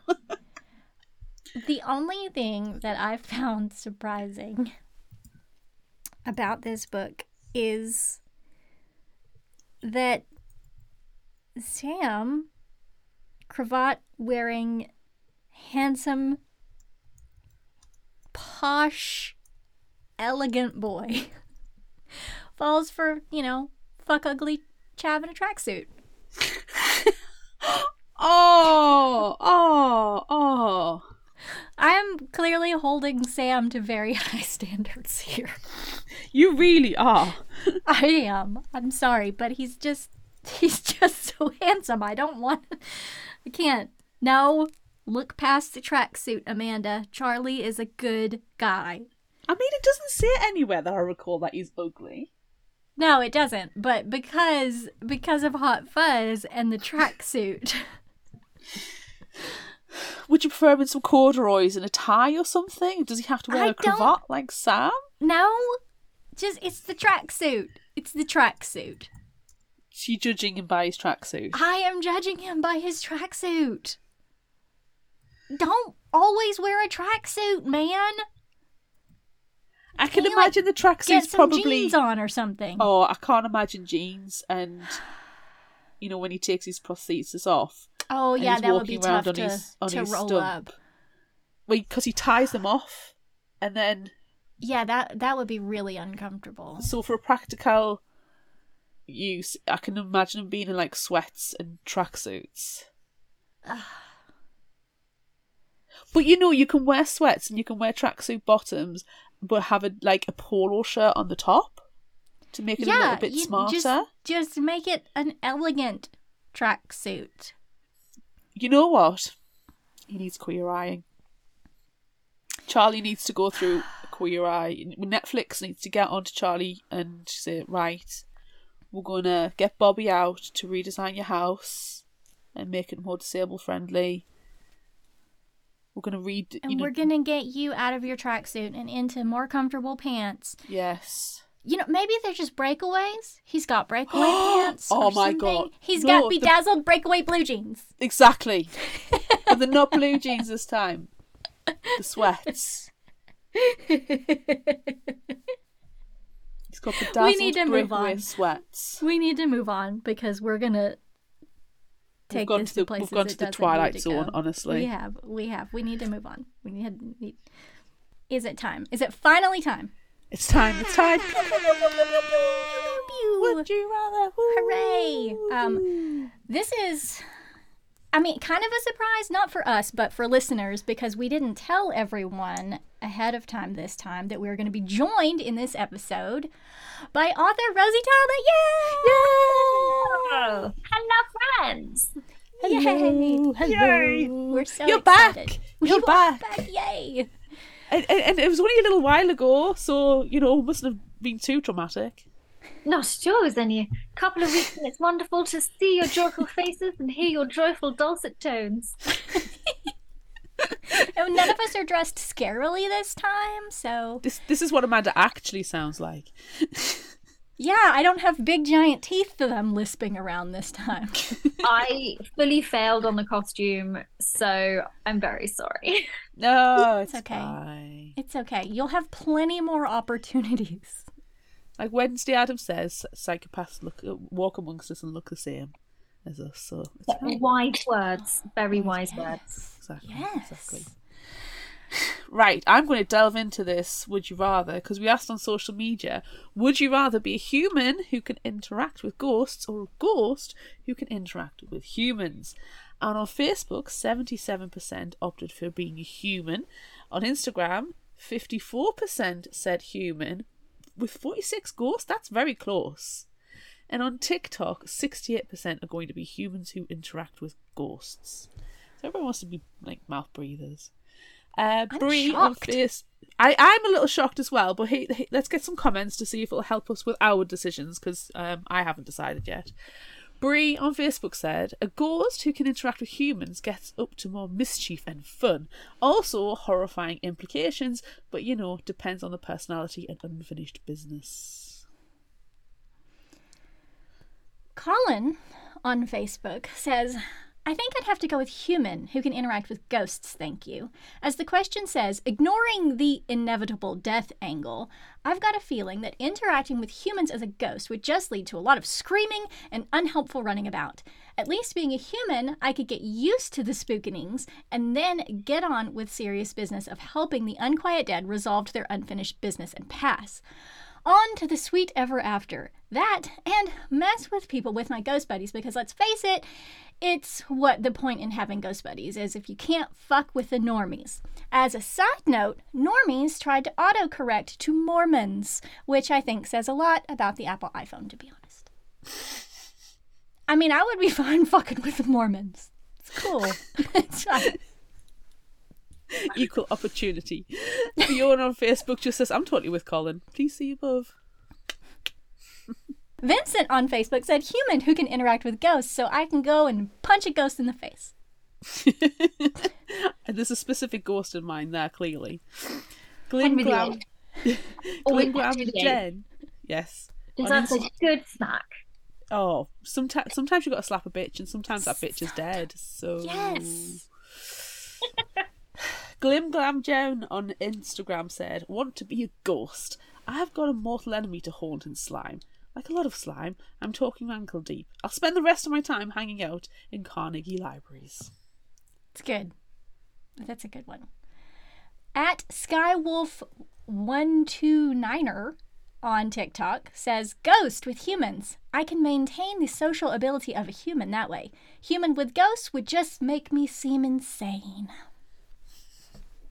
Look, I'm being a ghost. I'm in. Ghost, let's do it. Yeah. Let's just be ghosts and ignore the rules.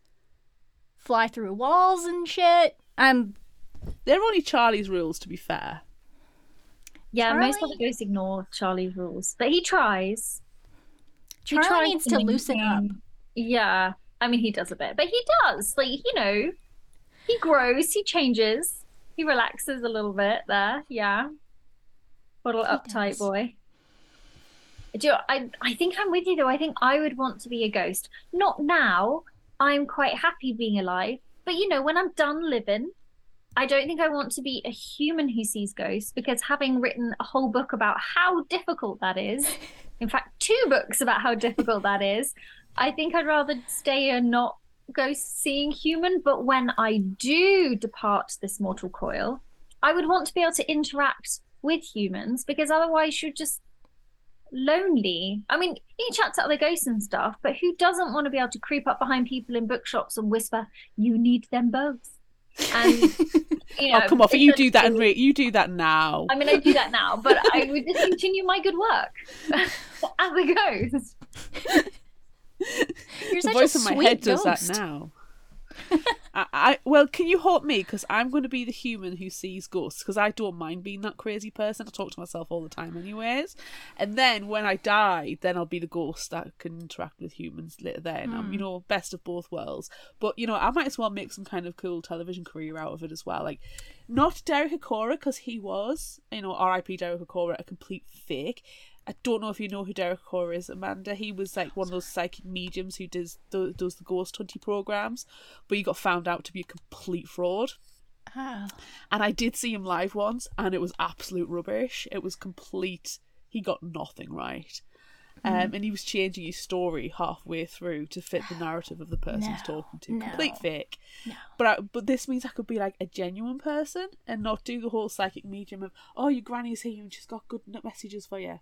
I'm gonna go to castles and spooky places and go and, you know, maybe I'll get off Team Skeptic. I might be Team Believer at that point. Oh. Can we be your sidekicks? Of course. Frighteners style sidekicks. You know, I will be the Michael J. Fox. You can be, you know, the groovy disco guy or the sheriff. The hanging judge, sorry. Okay. I like it. I think that sounds like a really good idea. Cool. Okay, next question. Would you rather be a free ghost, a tethered ghost, or a looped ghost? Oh, you wouldn't want to be looped, would you? No. I want to be looped because it's the scariest one. Yeah, but for you. For me, it would suck. But if anybody really falls into it, would be then, scary. I mean, then you get friends forever. Right? Right? I love that your face up. You're like, yeah, right. They're my friends. Come on. Come on. They can never leave me. Mwahaha. I mean, I don't set ghost traps to make friends. Ghost traps are friends. I'm gonna go for free ghost because I don't see why you would want to be any other kind of ghost other than a free soul. To go wherever you like and do whatever you want. I mean, within because you're still without a body, so you can't really interact with anything that isn't a seer or anybody that isn't a seer. But hey, you could go traveling, free cinema tickets for life. Exactly. You know, you could go on the rides at Disney World, because do not ask me how the world building thing works where you would be able to go on a Disney ride, but I decided that you would because they can get into cars. And when the car moves, they move. Do we know why? No, we don't. No, we don't. We don't question. So I feel like if they got on a roller coaster, it would just go. It'd be fine. They could go on the roller coaster. Yeah. So you just have like free cinema tickets, free access to theme parks. You know, you just hang out with your ghost friend. It'd be great. And you won't have to worry about anything like, you could go to Antarctica, go and see the penguins. You don't have to worry about, survival. Cold? You don't need to eat. You don't need to sleep. No. Go and pet a polar bear. Without the fear of... You could pet a polar bear. You could the polar bear feel it? Nah, probably not. Are polar bears seers? I don't know. Yeah. It depends if they've had the double if somebody's died for them at the same time, doesn't it? I would love to be like, you know what? I've thought about this, and in my iceberg world building, I have all the answers. But I tell you what, the iceberg in my case is a lie. I make up the world things that I need to tell the story. So I don't know if polar bears can see the dead. I feel like at least one of them can, but he's a bit weird. Yeah. I feel like we just need to write it in. It's canon now. Well, there what happened is there was two polar bear cubs. Okay, I'm sorry, people who like polar bears and stuff. Well, there's two polar bear cubs, right? And polar bear daddies don't like cubs. And unfortunately, this polar bear daddy, knocked them around a little bit because polar bear daddies can be jerks. And one of them, it was a bit of a Heather Charlie kind of style, gave life for the other to live. And now that baby polar bear grew up to be a big polar bear and is a sea polar bear. You've got to find that polar bear. I feel a bit sad for that polar bear though, because I bet that polar bear is constantly hunting seals they think are there, but actually isn't there. They're just seeing ghosts of seals. Oh no. But then has a seal sidekick who actually tells them who the real seals are. I'm like, yeah, that guy's a jerk. He owes me 50 quid. Get him. We don't trust that one, man. Betraying your own kind to the polar bears. Don't trust that one. Beware of orcas. You can go out searching for the orcas and be like, don't go on that ice shelf. There's orcas underneath and they're going to try and tip it over because orcas are jerks. Why is everybody in the sea a jerk? Have you seen a jerk? Dolphins are jerks. I think dolphins are jerks. Otters love turtles. Sea turtles. Yeah, no turtles are jerk. It's just existing. They're just floating around there. Yeah. Swimming away. And it's only the daddy polar bear who's a jerk. The mammy polar bear's lovely. Really nurtures them, supports them. Okay. Until they're an adult and then goes, you're on your nature. What? I've been watching Attenborough documentaries. Let's move on to the next question. Would you rather sneak into the cemetery chapel or eavesdrop in York Minster? York Minster's huge and very echoey. Do you know, I feel like it has more escape routes though, so I would go for eavesdropping in York Minster. Because I think it would be easier to escape from if you were caught, whereas the cemetery chapel, there's only one way out. And also, bodies, ew.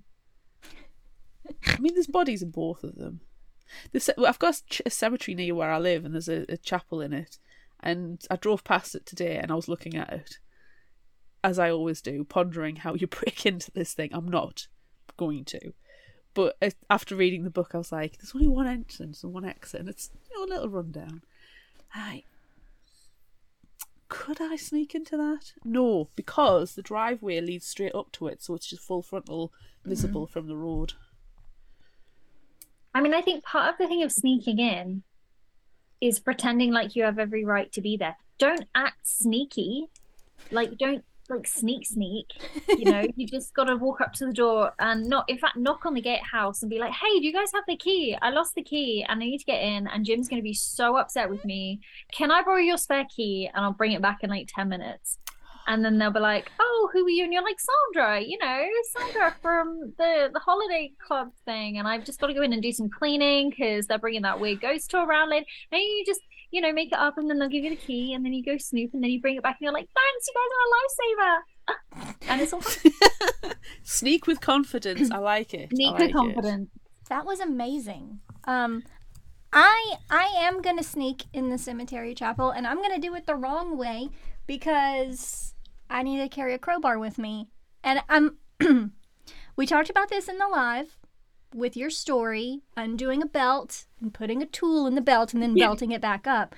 Yes. And that almost happened here. I mean, he carried the crowbar himself. But he carries it himself. It is not it's not what I would call a moment. But it made me think about that, and I was like, yeah, okay, so that's what I'm doing. I'm going to crowbar myself into the cemetery chapel. Smooth moves. Okay. Yeah. I'm going to eavesdrop in York Minster. Yeah. Yeah, eavesdrop with me. We'll take snacks. It'll be great. Yeah. We'll distract the guard. It'll be easy enough. Yeah, it'll be great. There'll be a gaggle of nuns walk by or something. I don't know. I love a nun. Love a gaggle of nuns. Actually, what is the collective noun for a nun? That's a very good question. That is a good question, and we love collective nouns. Is the collective noun for a nun different than the collective noun for a monk? Yeah. It's a convent or a sisterhood. Boring. Yeah, convent. It's boring. Yeah. And monks... or you can describe the monks or nuns interchangeably as a collective of as a congregation. I think it's got congregations for like the lay folks. Yeah, they're the ones who, gather to meet them. An abbey of monks. An abbey of monks. I mean, that makes sense. They need a better collective noun. That's disappointing. Yeah. A creep of nuns. A float of nuns. You're turning them all into ghosts. That's because every time you see nuns on TV, they always just kind of float along really creepily. They do. They sort of hover. Except the really cool ones who skip and stuff. And the ones who are in Sister Act. Yeah. There is a convent in the city I'm in. I could go and ask them. There is a monk abbey, whatever, just down the road from me. I'll go in there and talk to them. You go and ask the nuns. I'll go and talk to the nuns. I'll take them up on their offer for the cup of tea 30 years later. Yes. Good. Okay. Would you rather keep a big, important, life-altering secret from your friends or your parents? Oh, it does depend on the secret, though, doesn't it? It does. That's hard, though, because I wouldn't want to keep anything from my parents. It would be very unnecessary. My parents are pretty relaxed people. They're very chill. And I think if I was like, yeah, so I can see the dead, they'd be like, that's nice, dear. They'd have questions, but I don't think they'd be bothered. And I don't think my friends would be either, but it depends. It depends on the secret. But I wouldn't want to have to lie to anyone, really. You gotta lie to someone. I know. Oh, I don't know. Okay, but actually, really what I have to decide is, are my parents going to listen to this? And therefore, can I get away with saying, sorry, Mum and Dad, but depending on the secret, maybe I'd hide it from you because it's fewer people. It's only 2 people instead of all my friends. But then if it was a life-changing thing that was bad or I was ashamed of or difficult, then I'd be more likely to want to tell my parents. So it's a hard one. I'm trying to think of the secret. And the easiest one is to go that I can see ghosts. And if I told my mum, she'd be like, yeah, it's on brand. And if I told my friends, they'd probably say the same thing, actually. I'm going to say friends just because I do go ghost hunting with a couple of them fairly on the regs. And it means that if I can see the ghosts and they don't know it, I can mess with them. Did you want to withhold that information so that you could play practical jokes? Respect, yes. Yeah, I'm doing it for the lols. Doing it for the lols. Always for the lols. Always for the lols. Such a good answer. I was thinking more deeply about it, I think, than doing it for the lols. I feel like if I had a big life-altering secret, the people closest to me would probably know or like have figured it out. So if neither one of, my parents or my friends knew, like, they suck. So then I hate everyone. And I'm just going to keep secrets from everyone for the rest of my life. And then I'm going to turn into like a grizzled specter when I die and haunt everybody. And it's going to be horrible because nobody knows the truth. Well, I would counteract that, though, because you do have a lot of online friends. And if we don't see you day to day in your normal interactions, it's difficult to know what would be out of the norm and therefore this big secret. That's true. It's online friends. They might not see you in a way that allows. They only see more of what you want them to see. You can curate it. Harder. I'm just defending myself here, by the way. Because you don't know my life-altering secret. I hate you, Claire. I'm gonna haunt you now. Why? Well, let us know if you're going to haunt us. I'll get the kettle on. Yeah, sure. Okay. Will do. Cool. Last question. Would you rather be caught in a death loop or a ghost bottle? I mean, they both suck, so neither. I wonder if you could be like rattle your own ghost bottle enough that you fall over and smash it. Okay, let's think about this logically. Okay, so if you're trapped in a ghost bottle, you're essentially in a death loop. You're in a contained death loop, being manipulated by somebody who wants to like tap your essence, which is extra bad. So at least if you're in a regular ghost loop out there on the street, you might have a seer stumble upon you with the secret knowledge of how to release you, and you have the potential of becoming a tethered or free ghost. Whereas if you're in a bottle trap being held by an occultist, you're just in trouble. You're just in big, big trouble, and you probably aren't going to survive in any capacity too much longer. So I'm going to go for death loop. Nice. My only problem is I really want poltergeist powers. I know, that's what I was going to say. Like, I want to be a poltergeist, so shove me in a bottle. I want to be a poltergeist. I want to be a poltergeist. Right, so the origin story is me as a seer finds the ghost bottle, smashes it, and you get your poltergeist powers and then become a ghost buddy. Is that how we're linking all these would you rathers together? Yes. Cool. So yeah, so essentially you only want to be in the ghost bottle if somebody is going to smash it for you so you can be free. But then you only get poltergeist powers for a limited amount of time, so you might need to be with somebody who can put you back in a different bottle to recharge. Well, It's fine, because if I'm a seer, then I know how, or will learn how to put you back into the bottle. Yeah. Get your charge. I'm gonna be like the small version of this huge war-ending weapon that we're creating. I'm be wondering, the prototype. Rather than ghost bottles, could you have ghost Tupperware? Just you have to do to get you in on a night. I can just put you on a night, and then you're nicely kept in the Tupperware, and then in the morning I can just lift the Tupperware bottle, the lid up, and just set you out that way. I mean, that's also I love how you fun. just like, if we'll make the container more gentle, and therefore by logic the ghost loop inside will be way more gentle. It'll be fine, guys. Yeah, I apologise in advance for just picking you up and shaking you like you're a pop bottle. Why? Why would you do that?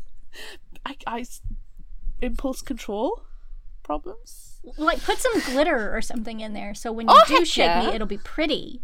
Yeah, you'll be like a ghosty death loop trapped snow globe style thing. Yes. Now I need to do a short story about someone who gets like a ghost who gets put in a ghost bottle and is just upset that there's no glitter in there with them. Yeah. It's the season to write this story, yes, Rosie. This is your Christmas season. story. My Christmas story. Where's my glitter? Oh, you like baubles? Ghost bottle baubles on the tree. Yes. Yes. And if you write it, it will be our Christmas live episode one, and we will do it then. Yes. All of this is true, because we do love to do live episodes for Christmas. So you're going to need to write us a Christmas short story. Christmas short story about ghosts and baubles. Yes. In a non-horrendous way. Yes, in a jolly sort of way. Maybe Leonie can work out how to do that. If anybody could, Leonie could do it. Yeah. Yeah, I agree. And then, like, there's a Santa involved, and he's wearing some of the little specs because, I mean, I feel like they look like Santa glasses. The do Santa everything. is involved. Santa's always involved. He gets All right. around that, man. He does. If you've got seers, you've got magic. Why can't Santa be real? And he's the one who helps Leonie. He's the one who gifts Leonie a box of special baubles full of Christmas spirit and not, Yes. deathly terror. That's the Christmas Spirit. spirit. Oh my God. Okay, well we've got you started. Now you just pick it up and make it into something real. Okay. Ready? Go. Plus with it being, it doesn't have to make any sense. No, it does not. It does not have to make any sense. And then when everyone's like, "Why did you write this?" Fictional Hangover told me to. I have to do It's it. forced. It's their fault. No reason as any to do anything. For the lols. The reason is For for the the lols. Perfect. That's perfect. What a good ending to Would You Rather. That was great. That was... I know why he doesn't wear smarter outfits. Have you been thinking about this though? No, it's literally just come up on my screen because I scrolled up. Quote, at least he's not wearing tasselled loafers. Nan always said not to trust a bloke with tassels on his loafers. Oh, is that your favorite final thought quote? No. 'Cause that's where we are right now. No, Is it but perfect timing? it's a perfect segue, sort of. But yeah, that's why Charlie doesn't wear smarter outfits, because his nan taught him not to trust people like that, or at least with tassels on their loafers. Okay, what else do you have? If that's not your favorite final thought I'm going to quote. give you 4. Okay. This first one, I feel it in my soul. Okay. Well, I feel it in my knees.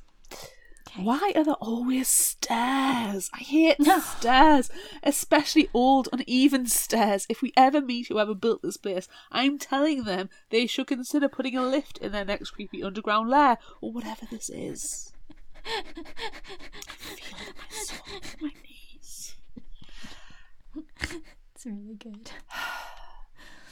Okay, next one. I mean, why the hell not? If you can't do weird stuff when you're dead, when can you?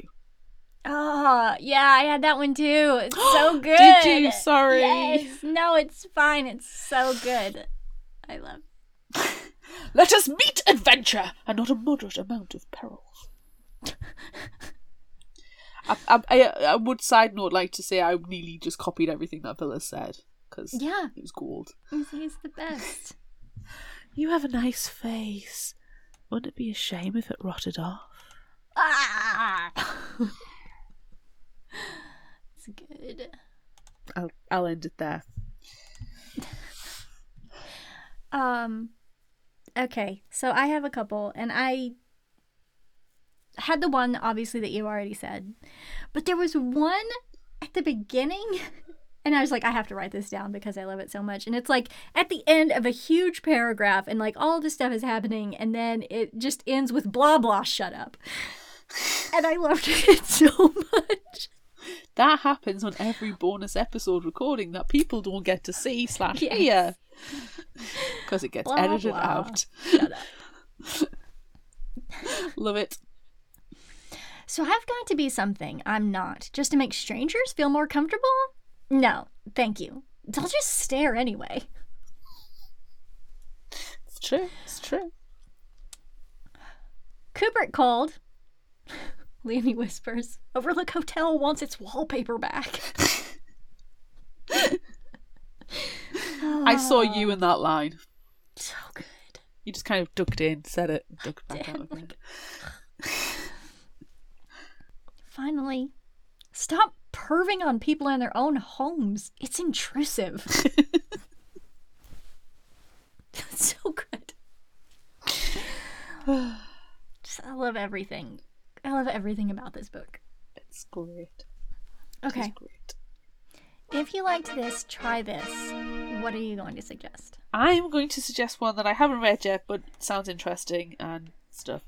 It's called The Other Ones by Fran Hart. It's not even tenuous. There are clear links. The summary from Goodreads. Sal lives in a haunted house. He longs to be ordinary, but when the strangest of strangers arrives on his doorstep, a fellow outcast called Pax, his life grows even more complicated. Sal goes on to develop an unlikely friendship with Pax, whose love for all things spooky drew him to the house and its inhabitants. But as the two grow closer, the true nature of the hauntings is gradually revealed. Will Sal find the courage to conquer his ghosts, or will he risk losing Pax for good? Oh. It's another gorgeous gay boy haunting book. That, yeah. No, feed it to me. What have you got? Well, I am going to suggest Cemetery Boys by Aidan Thomas. Now, did you pick this out before you talked to Rosie? Okay, I'll lay off. I was very shocked. When she talked about that, and I wanted to say that's what I was going to suggest, but... We'll also say Anna Dressed in Blood by Condara Blake. Right, but that's next week's episode, so we'll get to that one before you do. So what you're saying is people have time to read it. Maybe. Participate in book club. Maybe. Okay, so the summary for Cemetery Boys.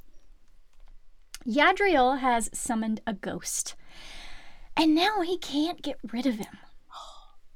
When his traditional Latinx family has problems accepting his gender, Yadriel becomes determined to prove himself a real brujo.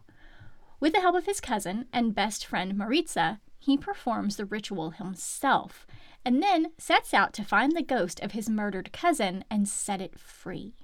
However, the ghost he summons is actually Julian Diaz, the school's resident bad boy, and Julian is not about to go quietly into death. He's determined to find out what happened and tie up some loose ends before he leaves. Left with no choice, Yadriel agrees to help Julian so they can both get what they want. But the longer Yadriel spends with Julian, the less he wants him to leave.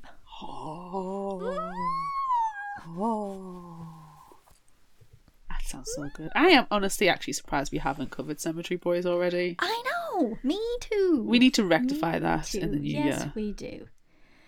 Yes, we do. Do we have a new and indie spotlight? Considering you managed to pull one out of the bag for Mayfly, that was 100% appropriate. Uh-huh. I'm not going to be surprised if you have anything, if you've been able to, so. I've got one. Okay. I've got one, and this one is a recent one. And the book comes out very soon. Mm-hmm. It's called To Kill a Shadow by Catherine Quinn. And the book is released on November 28th. Uh-huh. Jude Maddox knows nothing of love or even light. He knows only his grim duty as the Hand of Death. To lead the Knights of the Eternal Star into a land filled with nightmares and certain demise. It's like people actually listen to the show and send us things they know we'll like. I genuinely think we're just manifesting all of these books into existence. It's only when he sees her, a young woman with wild amber eyes who's as fierce, defiant, and swift as the shadow beasts themselves, that he feels the warmth of life in his blood. The other knights may fear their lethal commander with his hard, merciless demeanor. Outcast Kiara Frey sees only a leader, a man who knows how to survive. Someone like her. But wanting him is just as treacherous as the shadows themselves, and just as seductive. Ooh. With a kingdom on the verge of collapse, the knights must now venture into the darkest heart of the land and uncover the secrets of the misted shadows, where evil will prey upon their minds and feast on their flesh. It will betray their senses. It will surpass their nightmares. Most of them will die. But they have no other choice, because the only way to fight the darkness is to become it. Oh. Do you know, I'm finding it really complimentary amazing. How many people are just writing books for us. I know. Sounds so good. Thanks, everyone. Manifest positivity in the world and you get it right back. Yes. Okay. So that's it for this episode of Fictional Hangover. Oh, it's I'm been Amanda. a good one. So good. And I'm Claire. Join us next time as we discuss Anna Dressed in Blood by and with Kendara Blake. It's been a while since she's been on the show. So Too long. We had to drag her back on. And I think she's still the most visited guest that we have. Well, I mean, I'm pretty sure she's still the queen.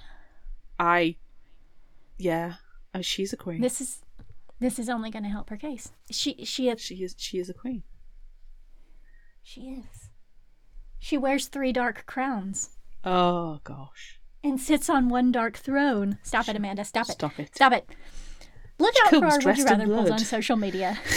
Don't forget about our book club and monthly challenges on Facebook. Sometimes she wears a turkey head. At fictionalhangover.redbubble.com for all your favorite Fictional Hangover themed merchandise and become a patron of ours on Patreon at patreon.com/fictionalhangover. Until next time, remember, the only cure for a fictional hangover is another book.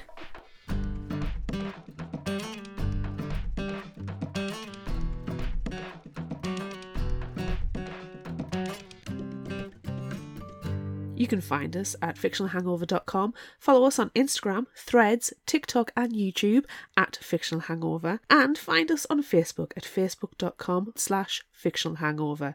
If you like this episode, check out our others and be sure to rate, review and subscribe so you don't miss out. And finally, special thanks to Liz Emerson for our music.